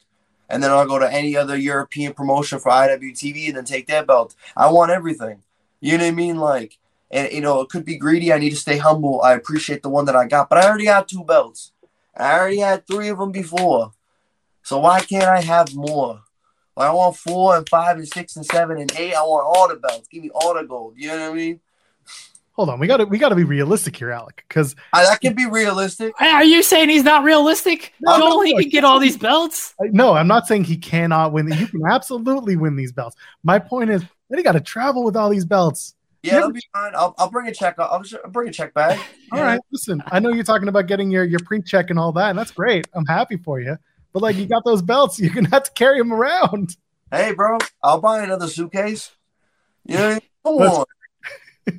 Come with the territory. If you want the gold, you got to be able to carry that. Like, I got to carry that through TSA. It's crazy. Every time I go through Boston, like, they know me by now. Because, like, all the terminals I've gone through there so much that they're like, all right, where you going now, champ? You know what I mean? I'm like, what's good, G? How you doing? Like, it's just wild. Have they had you pull out the belt yet and show it to everyone? Yeah, a couple times, but that's just because they wanted to take pictures. Have you lost the belt before? Don't jinx me. You know what I mean? That's the one thing I'm afraid of. Like, when you win a belt, it's like, it's great. It's a great momentum. Like, it's a great it has great meaning to it, but it's also kind of like someone trusts you. You know what I mean? Like, at this moment, I've won this belt, so the promoter knows I'm their champion. He knows that I'm going to be the guy that looks after this, that looks after their product and puts their product on top. So, like, I don't want to lose these belts, bro. You know what I mean? If I lost this belt, IWTV is giving me a pillow. Yeah. They already didn't want to give me this one in the first place. They thought I was going to pawn it off. They want to give me the first month. Wait, hold on. They thought you were going to pawn? Yeah. They were worried about me losing the belt, the pawn the belt, or whatever. You know what I mean? That's why they want to give it to me in the first place. They were like, we ain't giving them this stuff. This is real. You know what I mean? This is heavy. Chris Jericho lost the AEW belt within like a couple of weeks at a Texas Roadhouse. So I leave it. I ain't going to tell no one where I leave the belt. So jumping through the locker room to find it. You know what I mean? But it's in an undisclosed location where only I know. You know what I mean? I am a man with a very particular set of skills I cannot say over this video call. But you will find out. You know what I mean? You have been taken. I'm looking forward to those skills coming out. Let's talk real quick about Fans Bring the Weapons. You've had a match against Becca with the Fans Bring the Weapons. I've asked this question to other wrestlers who have had the experience of Fans Bring the Weapons. Weirdest weapon you've seen the fans bring? And if you were a fan, what weapon would you bring for the match for someone else? Dude, Fans Bring the Weapons is a wild experience because you really don't know what the hell's going to go on. Weirdest one I've seen so far, I mean, I've seen a couple weird ones with Fans Bring the Weapons. I've seen like a dildo with, we didn't use it, but I've seen a dildo with like, it was like, it had freaking like thumbtacks all around it. You know what I mean? Microphone with thumbtacks all around it. There was a gingerbread house with Legos and thumbtacks and everything else that was pointy and their mother on there. A lot of weird weapons. People are creative when it comes down to violence. Like, you never really realize that until you're walking through the table at a Fans Bring the Weapons, and you're like, holy shit, there's some sick fucks over here. You know what I mean? Like holy crap. Like, really? What's going on? Like, do you need a hug? You know what I mean? Like, careful, if you hug them, they might actually have, they might stab you. Oh, yeah, they might stab you. Some thumbtacks on the belt. Have you taken... Coming with go ahead. Thumbtacked up. Yes, that's what you got to do. That's wild. I got to do that next one. I had a friend who went to an IWS show in Montreal. They did a fans bring the weapons match. She took those mini hockey sticks, the little mini. She took one of those, wrapped it with tape on the inside out, and put thumbtacks on it. So it was just a thumbtack tape. There's been a hockey stick that had my name on it, like as a weapon too. That one was pretty fire. I love it. Have you taken a Lego bump before, Alec? I mean, not in a wrestling ring at home. I've Lego bump before. You know what I mean? Like, but I will. I mean, it probably sucks. Like, I don't know. Like, I'll get hardcore and I'll go into it, and I'll really get dirty if I gotta get dirty. But if I ain't gotta get dirty, I ain't gotta get dirty. You feel me? Like, come on. Like, I got respect for everyone that goes hardcore, and I like going hardcore, but sometimes I don't need to do it. You know what I mean? I'm better than that. That's why I'm the champion. You know what I mean? Last one. Last time you were on with myself and Steven Jensen, you were wearing the Boston Bruins jersey. So I have to ask about the retirement of Patrice Bergeron and thoughts on that. Oh, bro, it's gonna make me cry. I mean, it's fucking Bergeron. You know what I mean? Like, I feel like the team that we had in 2011, which was our last Stanley Cup team, it's like the people that are still on the team that were in that era just kind of like they're leaving. Now we had Bergeron and you know what I mean, like Cyberg or Sagan. I think we only had like 2 people left that were from that team.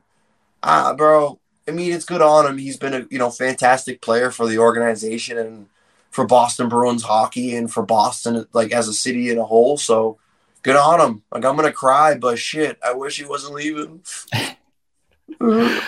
This felt like the last run of that kind of Bruins dynasty from that championship team in 2011, because everyone talked about Bergeron, thought about retiring the year before this season. David Krejci, they didn't know if he was going to come back. Marchand and all these guys.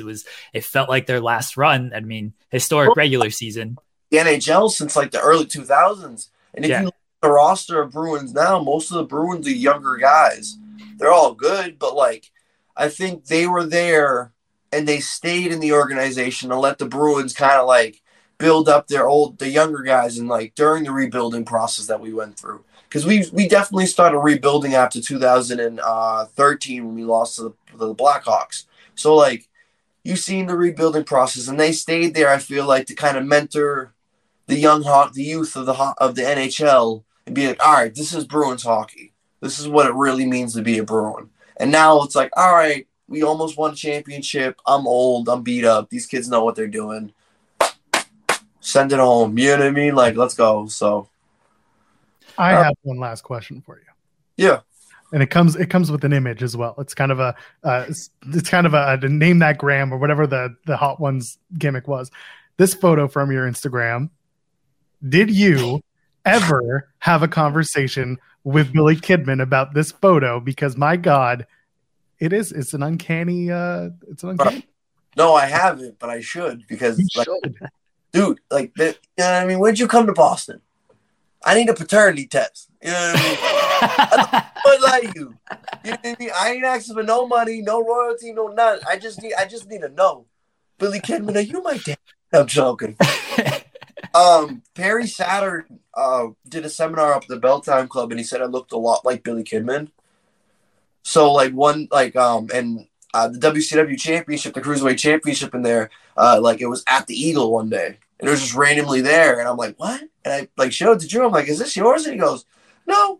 He's like, why, do you want it? I went, yeah. It's freaking WCW, you know what I mean? So I took that home and I'm like, dog, he said I look like Billy Kidman. Let's really see. You know what I mean?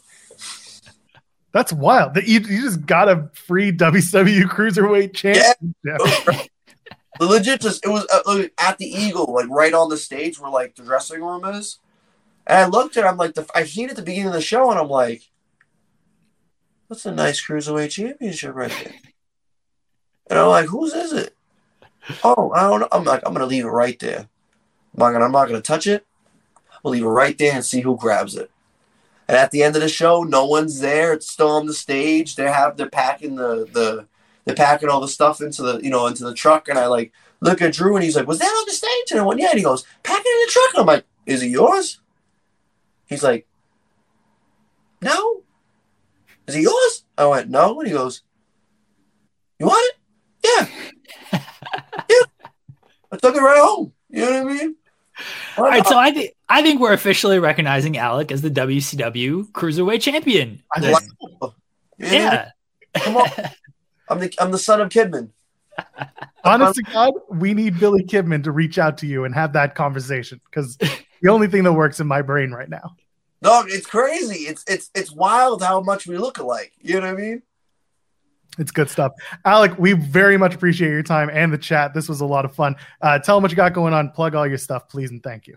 All right, so this weekend, you already know the vibes. I got this weekend I had open yesterday. Now I got GCW homecoming weekend Saturday and Sunday. After that, I got Limitless next weekend. I got a shit ton of dates. Look on my Instagram and Twitter at the Prize City OG to go check that out. Not only that, go check out the new YouTube show that I started called Talking Garbage. Is on IWTV. That shit's gonna be fire. Make sure that you go to Fightful Overbook on all socials. Follow them. If you watching this and you ain't following them, you a buster. What are you doing? I got new merch coming out, new shirts, new fanny packs. Watch out for your boy, because I'm coming in hot as the new IWTV champion. Let's go. There he is, the IWTV World Champion, Alec Price, the Prize City OG himself. Thank you so much, Alec. This was fantastic. Thank you. Be easy, Thanks, guys. Alec. Have a great weekend. Good, fun stuff. He has so much energy. So much energy. Love Alec. It was a hot conversation to start when we got into the opening stuff with the Beyond and the IWTV title. He's very passionate about this. So I reached out to Alec. People know we've had him on Spotlight before. And I reached out to him after he won this past weekend, because that was a big event. That American Rana is one of Beyond's biggest events. This and like their end of year show, or basically their two biggest shows. And he won that title. And like I brought up the history of the title. You read off the names who have held that title. Those are some big names. I mean, like two of them are AEW champions right now. Chris Statlander, Orange Cassidy are AEW champions. Wheeler Yuta, look where he's at and company. So the title's got good. Alex Shelley, he's an Impact champion. So the title has a very good lineage. And I do think, like, I wasn't trying to be disrespectful to Matt Tremont or anything, but I do think the title fell off a little bit after AC Matt. Cruel got his injury. That happens.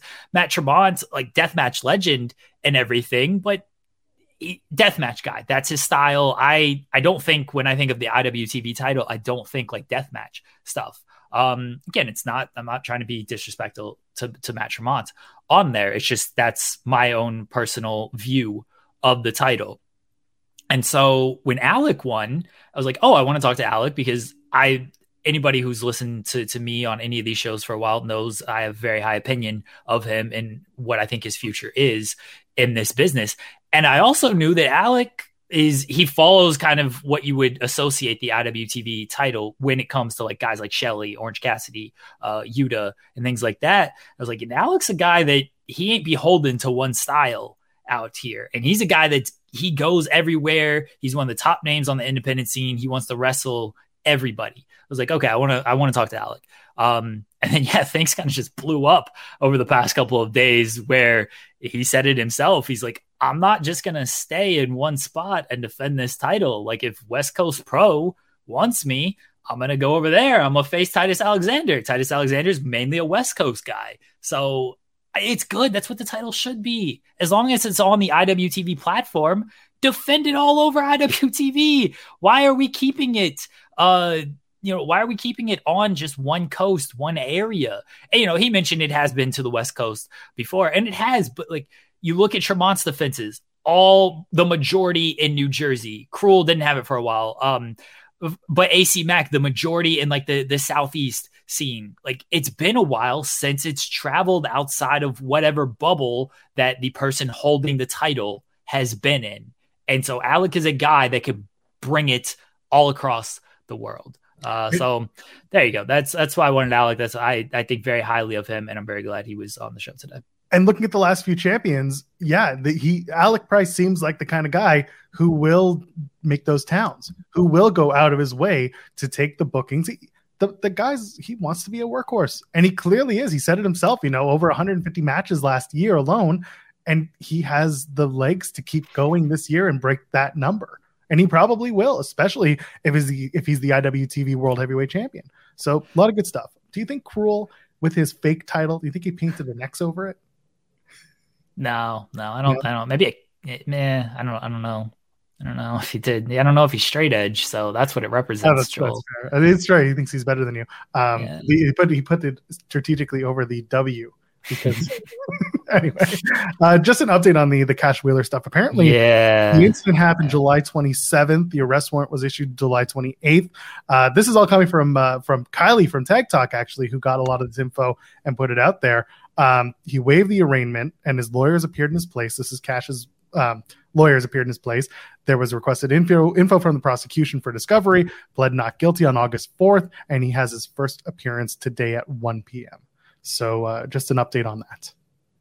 I'm going to send Kylie this link and see if she wants to join us with all of this. I see she had the docket of events on there. And yeah, it's not, doesn't seem great that it happened almost a month ago and the arrest warrant was filed, July 28th. And, he pleaded not guilty on August 3rd. So it seems like it's been known for a while. And then, so basically whatever happened that led to the arrest yesterday or today, the actual incident seemed like it took place a while ago, which I don't know quite how to feel about that. Like, who knew about it then? Was it kept quiet? Like, I don't know. It's like the positive and negative of having a very online fan base is that everybody will find out. And again, like it's not like the websites wouldn't have found out, but it's just like the dissemination of information becomes much faster when everybody knows. It's not great. But we'll see how this plays out. It sucks. It sucks. We, Sean said it and we'll say it as well. We want to talk about the fun stuff in wrestling. We want to talk about the high fives and the silliness of wrestling, but sometimes the real life does get in the way. I blame you for your hatred of the Texas Chainsaw Death Match, and you have brought all this upon to the show today, Joel, because we were going to have a great discussion about the Texas Chainsaw Deathmatch Massacre. And I don't think I said that right, any of that right, but you were a hater, and now look what your hater ways have brought this show. I mean, yeah, but if you leave a thumbs up on the video and subscribe to us here at Fightful Overbooked, leave a super chat, maybe we'll all be a lot happier. Is that how it works? Right, Kylie's going to join us in a few minutes, she said. Wonderful. So she's going to pop on and discuss this a little bit more. Ooh, man. Yeah, there's something going on there. Do you want to talk about Edge before Kylie joins us, considering you're going to the show tonight? Can I borrow $500? Why? Because apparently they are going to have 25 limited edition Edge Toronto Maple Leafs jerseys autographed. Oh, why would you want a Leafs jersey though? I don't, but the jersey actually looks nice. It's the black Maple Leafs jersey, has 25 and Edge on the back. It's nice. It's a nice looking jersey. They need more hockey jerseys in wrestling. I remember I had an Austin hockey jersey, or the Jericho. Sorry, Austin had like a football jersey. I have an autographed Chris Jericho hockey jersey. Actually, he signed it. After a show. The bunch of fans waiting outside, and Chris Jericho came out and signed it. So yeah, we need more hockey jerseys in wrestling. I miss those. I miss those days. I used to love the button downs. I told you I have the Too Cool baseball jersey button down. Yes. Have that? Yeah, got that at WWF New York. I have the WrestleMania 18 and 23 baseball jerseys. Those were great. Those were fun. When they did like the weird the weird merch. When they did like the hockey jerseys, like you said, baseball jerseys, like I said, now they do the football jerseys. Remember Triple H had the motocross jersey, whatever the hell that was supposed to be.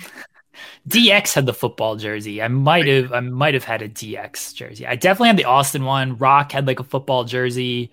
Yeah, nobody does basketball jerseys because there might have been a couple basketball jerseys. Yeah, we need more hockey jerseys. That's my biggest takeaway. The Austin baseball jersey, I had that as well. That one was cool. I like that. Yeah, that was nice. Yeah, I would love to get one of those again. But Why Solable gets me on my way.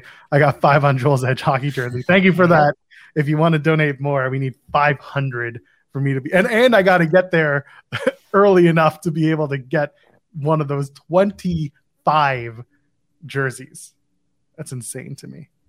25 and the arena's full. Like they are going to be sold out tonight, like legitimately sold out. They're very close. They were very close about a month ago before this Edge match was even announced. It's his 25th anniversary special, Edge versus Sheamus 1-on-1.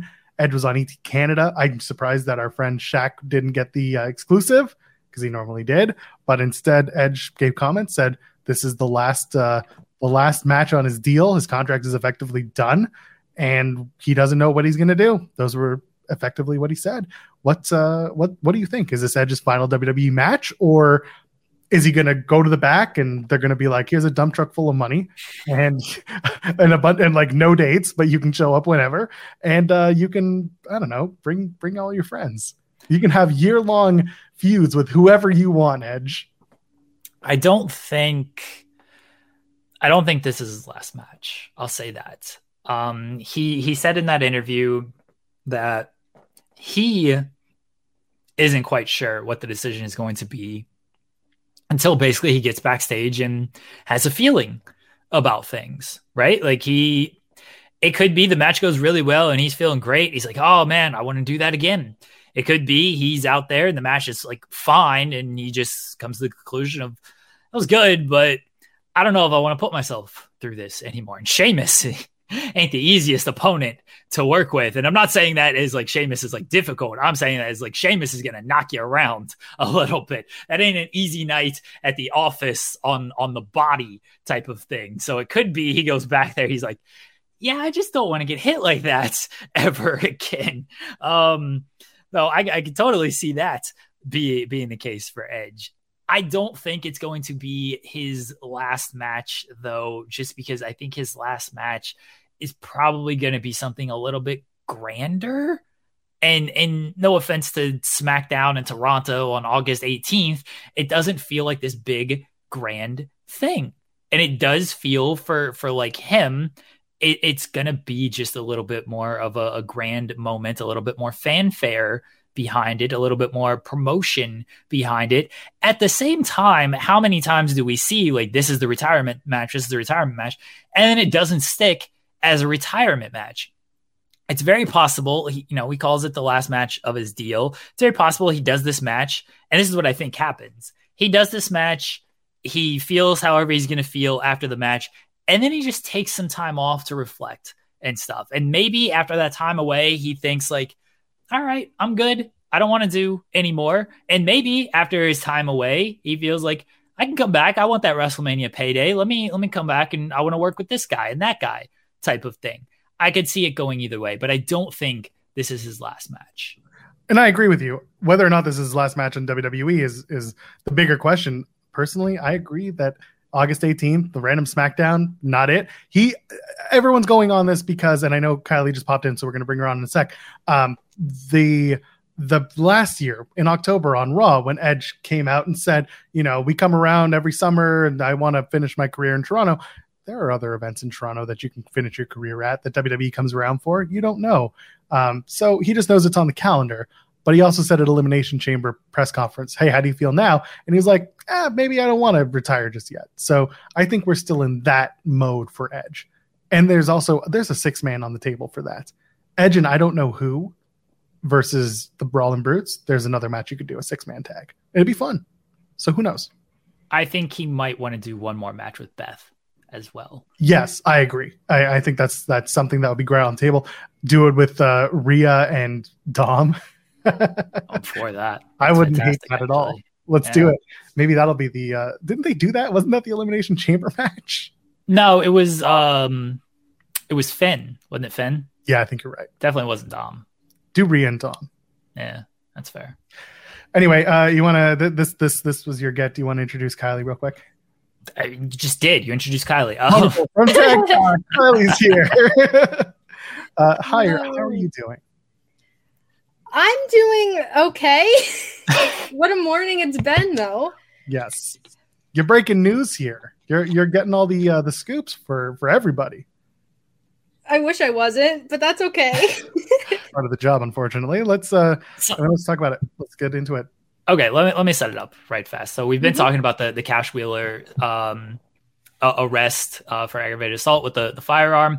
It literally came out while we were on the air, and Kylie has been on social media posting basically the timeline, the docket that's online, and then also your lawyer father has given you some insight to this as well. So just to catch everybody up on the timeline of events when it comes to Cash.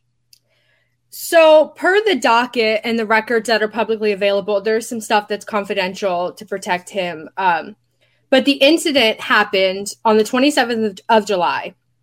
On the 28th of July, there was a warrant issued for his arrest.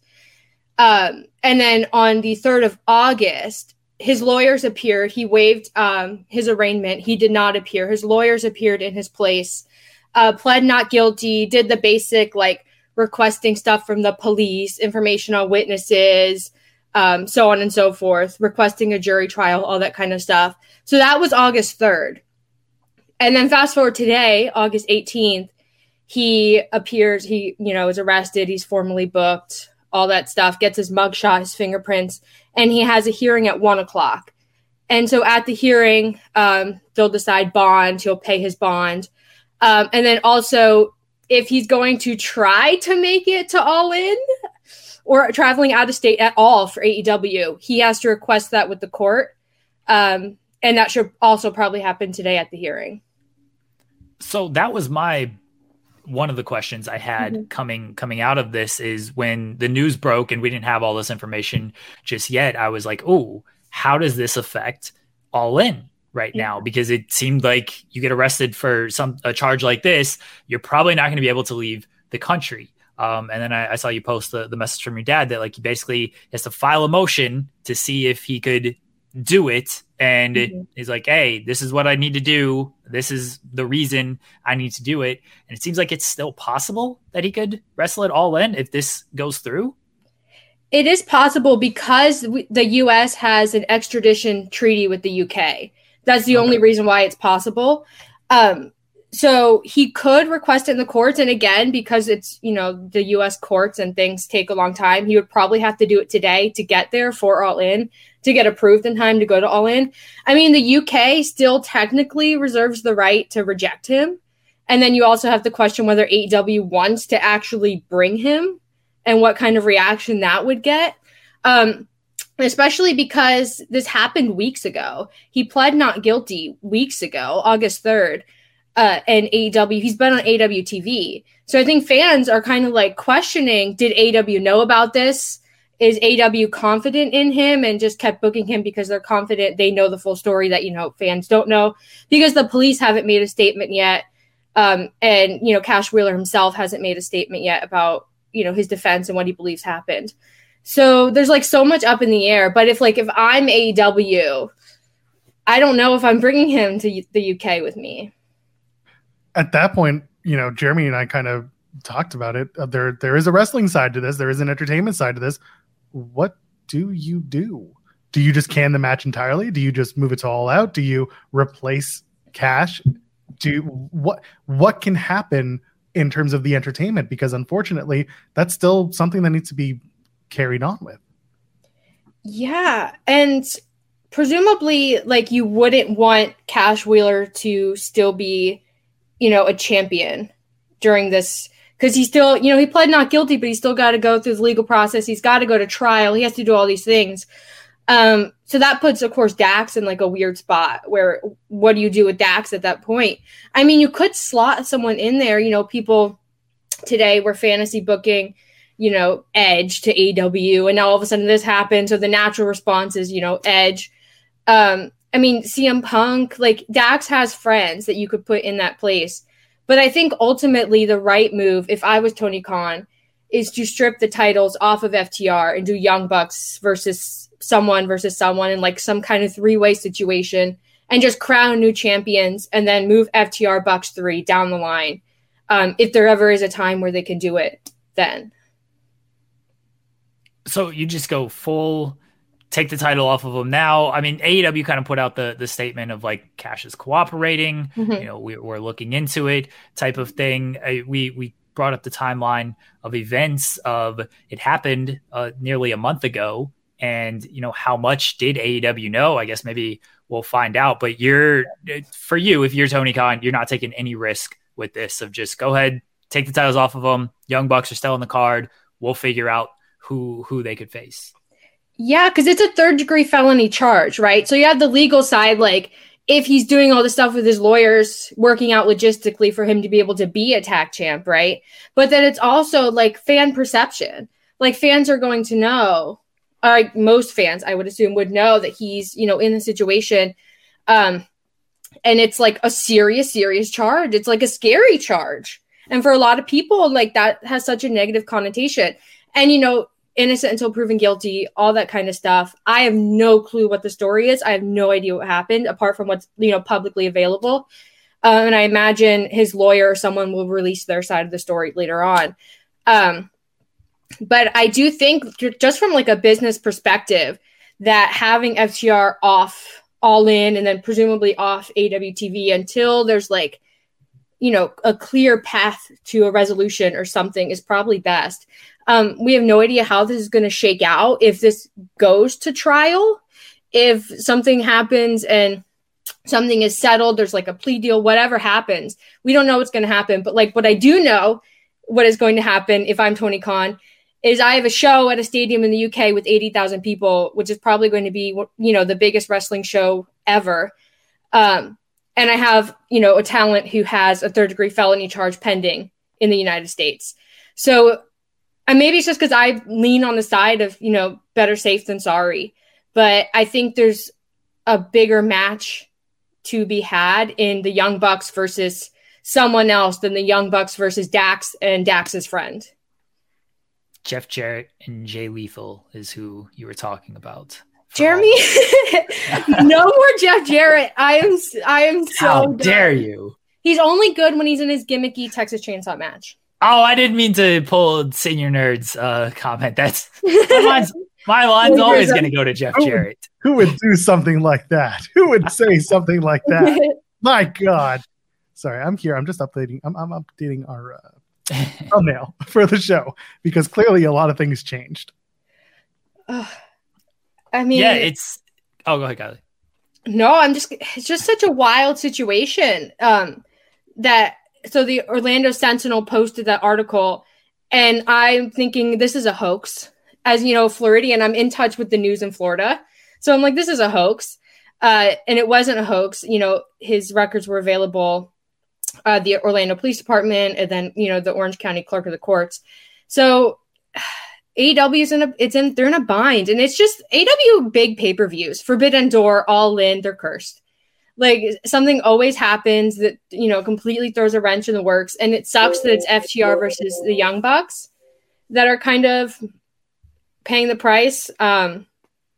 Especially because this is, the rubber match. And I think people are really looking forward to this match above a lot of the other matches on the card.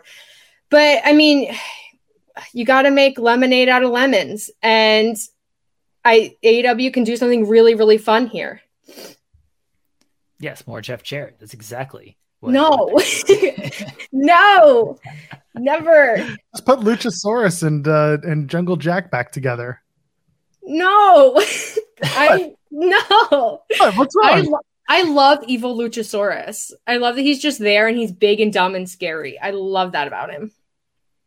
What if Christian brings Edge in, but it's not Christian and Edge? It's going to be Edge and Luchasaurus for the tag titles. What if that's the match? And Christian is just like their manager, and he just he just steals their belts. He just takes them up. It's Christian's evolution. He's like, I am the tag champion. Just me, just Christian. Tell me where that's not entertaining as hell. It would be, listen, it's lighthearted and fun and exactly what we need. So you know what? I'm on board. I will co-sign that from Joel. Thank you. He's the tag champion. He's the AEW TNT champion. He holds 3 belts. One man. He's all these champions. Bless Christian Cage. He rules. Collector. Kylie, thank you for joining us on late notice here as you've been breaking all of this news on Twitter and keeping fans updated. Thank you to your dad as well for adding some extra insight. Let him know that he is so confused. I called him and I was like, I need you to give me the rundown. I need to know everything. And he's like, who is this? Like, do you know this person? And I'm like, no, it's I thought it was response to who is this was to you. Like, who is this? Who is texting me these questions? Oh, my dad just forgets who I am. Kylie, let everybody know where they can find you at. Well, you can follow me on Twitter at Kylie Wrestling. You can also see me on Fightful Overbooked Mondays at 3 on Tag Talk. That's me and my best friend Haley. We talk about tag team wrestling and lots of fun stuff. So every Monday at 3. There you go. Kylie, thank you so much.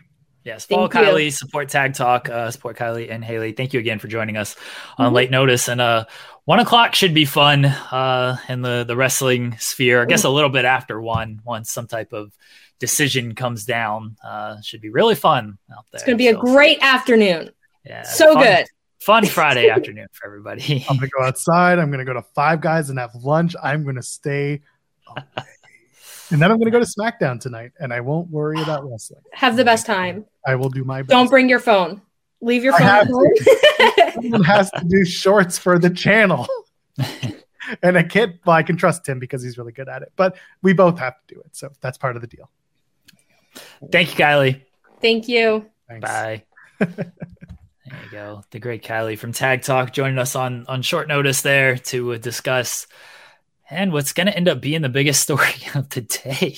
It is. I mean, bless Edge, but this is the stuff that overshadows something like that. Unfortunately, can't retire now, Adam. Yeah. This is what's going to actually keep him sticking around. He's like, my last day is not going to be overshadowed by this Cash Wheeler. Not only that, but by Cash Wheeler's arrest from 2-3 weeks ago. Yeah. I keep losing track of the fact that it's the 18th already. We're already midway through August. Yep. Yes, we are. What a busy, busy day.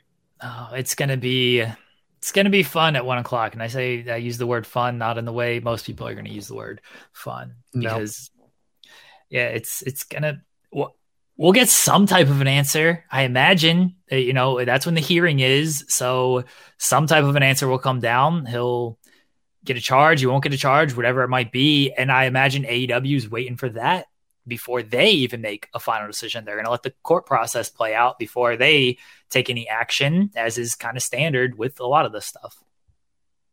Ryan Sullivan putting out Edge is gonna off somebody. Like, oh no. Oh my goodness. Anyway, let's wrap up this SmackDown preview real quick. Grayson Waller has the new United States champion Rey Mysterio on. I assume this is leading to Grayson Waller wanting a U.S. championship match. I'm fine with that as the first challenger. Let's do it. I would assume that is what it is leading to, is Grayson Waller wants a title match, and maybe he'll get it. I mean, there's nothing else, working, nothing else on SmackDown. So that's Austin Theory is going to come out and try and make it a 3-way.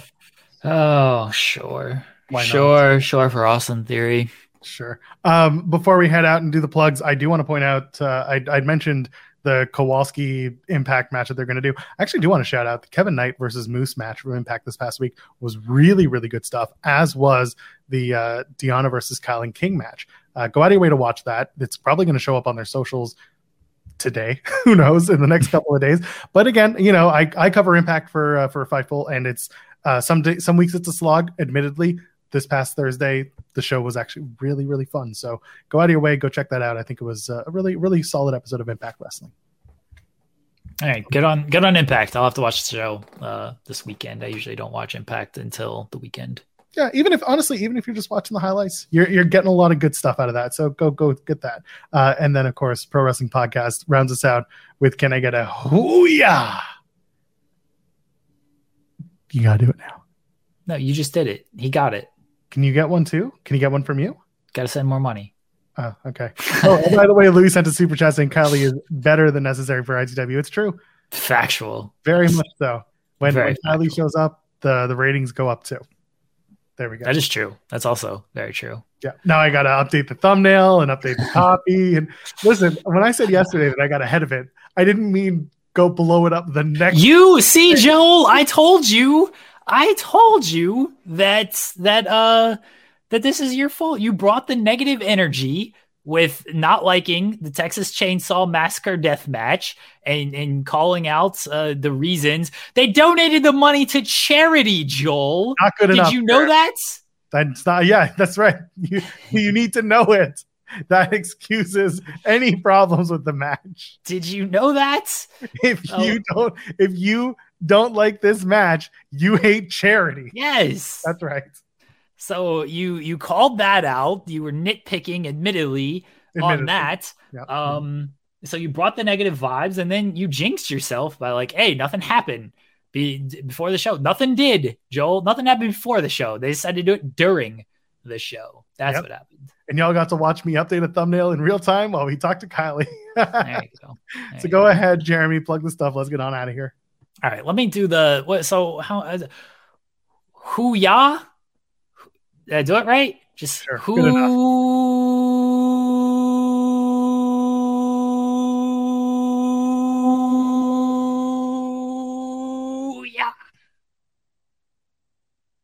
Yeah. There it is. Can you do the scent of a woman next? Go hoo-ah. No. Oh, okay. No, not doing all that. I did it. I did maybe the world's longest. I should get a Guinness record. Honestly. No, they did a whole thing about the loudest burp. It was on KYN this past week. Jeremy, plug the stuff. Let's get on out of here. The Fightful Overbook. Shout out to Alec Price for joining us today. Big thank you to him. I love that he plugs our stuff and his as well. I appreciate it. Yeah, he did that with Spotlight. Look, that's good stuff, man. Plug the stuff that you're on as well. Shout out to Alec Price for joining us today, and shout out to Kylie for joining us on short notice as well. And yeah, I don't know, watch all the stuff on Fightful Overbooked. That's it. Plenty of it. Fridays are us, and of course in the afternoon you've got Coexisting with Rob and Maggie, so check them out. They're basically gonna talk about all the stuff in wrestling too, but they're gonna take their spin on it because they are different from us. In some ways they're better. I'll let you figure out how. Just go watch the show. How's that? Fightful Overbooked. Every day we're dropping content, so come and join us there. And of course, I think that's it in terms of what's going on. Kate and I are probably back on Sunday at 8:00. So go ahead. We'll be there. I am at Joel Pearl, JOELPEARL. Ladies and gentlemen, friends beyond the binary, enjoy your weekend. If you're at SmackDown tonight in Toronto, come and say hi because I'd love to see you. And until then, punch Joel in the face if you're in SmackDown in Toronto. Why are you trying to get people to assault me? I'll give you $1. I'll give you $1 if you punch Joel in the face. Can I punch myself in the face for $1? No, it doesn't work like that. Okay. Well, enjoy your weekend. Have a good one. Cheers. What's spring like in Park City, Utah? Imagine waking up on a bluebird day to ski the greatest snow on Earth at 2 world-class resorts, Park City Mountain and Deer Valley. Exploring miles of wide-open spaces by snowshoe or cross-country skis. Wandering our historic Main Street with its après ski scene and award-winning restaurants. When you love it like we love it, Park City, Utah will always be winter's favorite town. Join the experience at visitparkcity.com.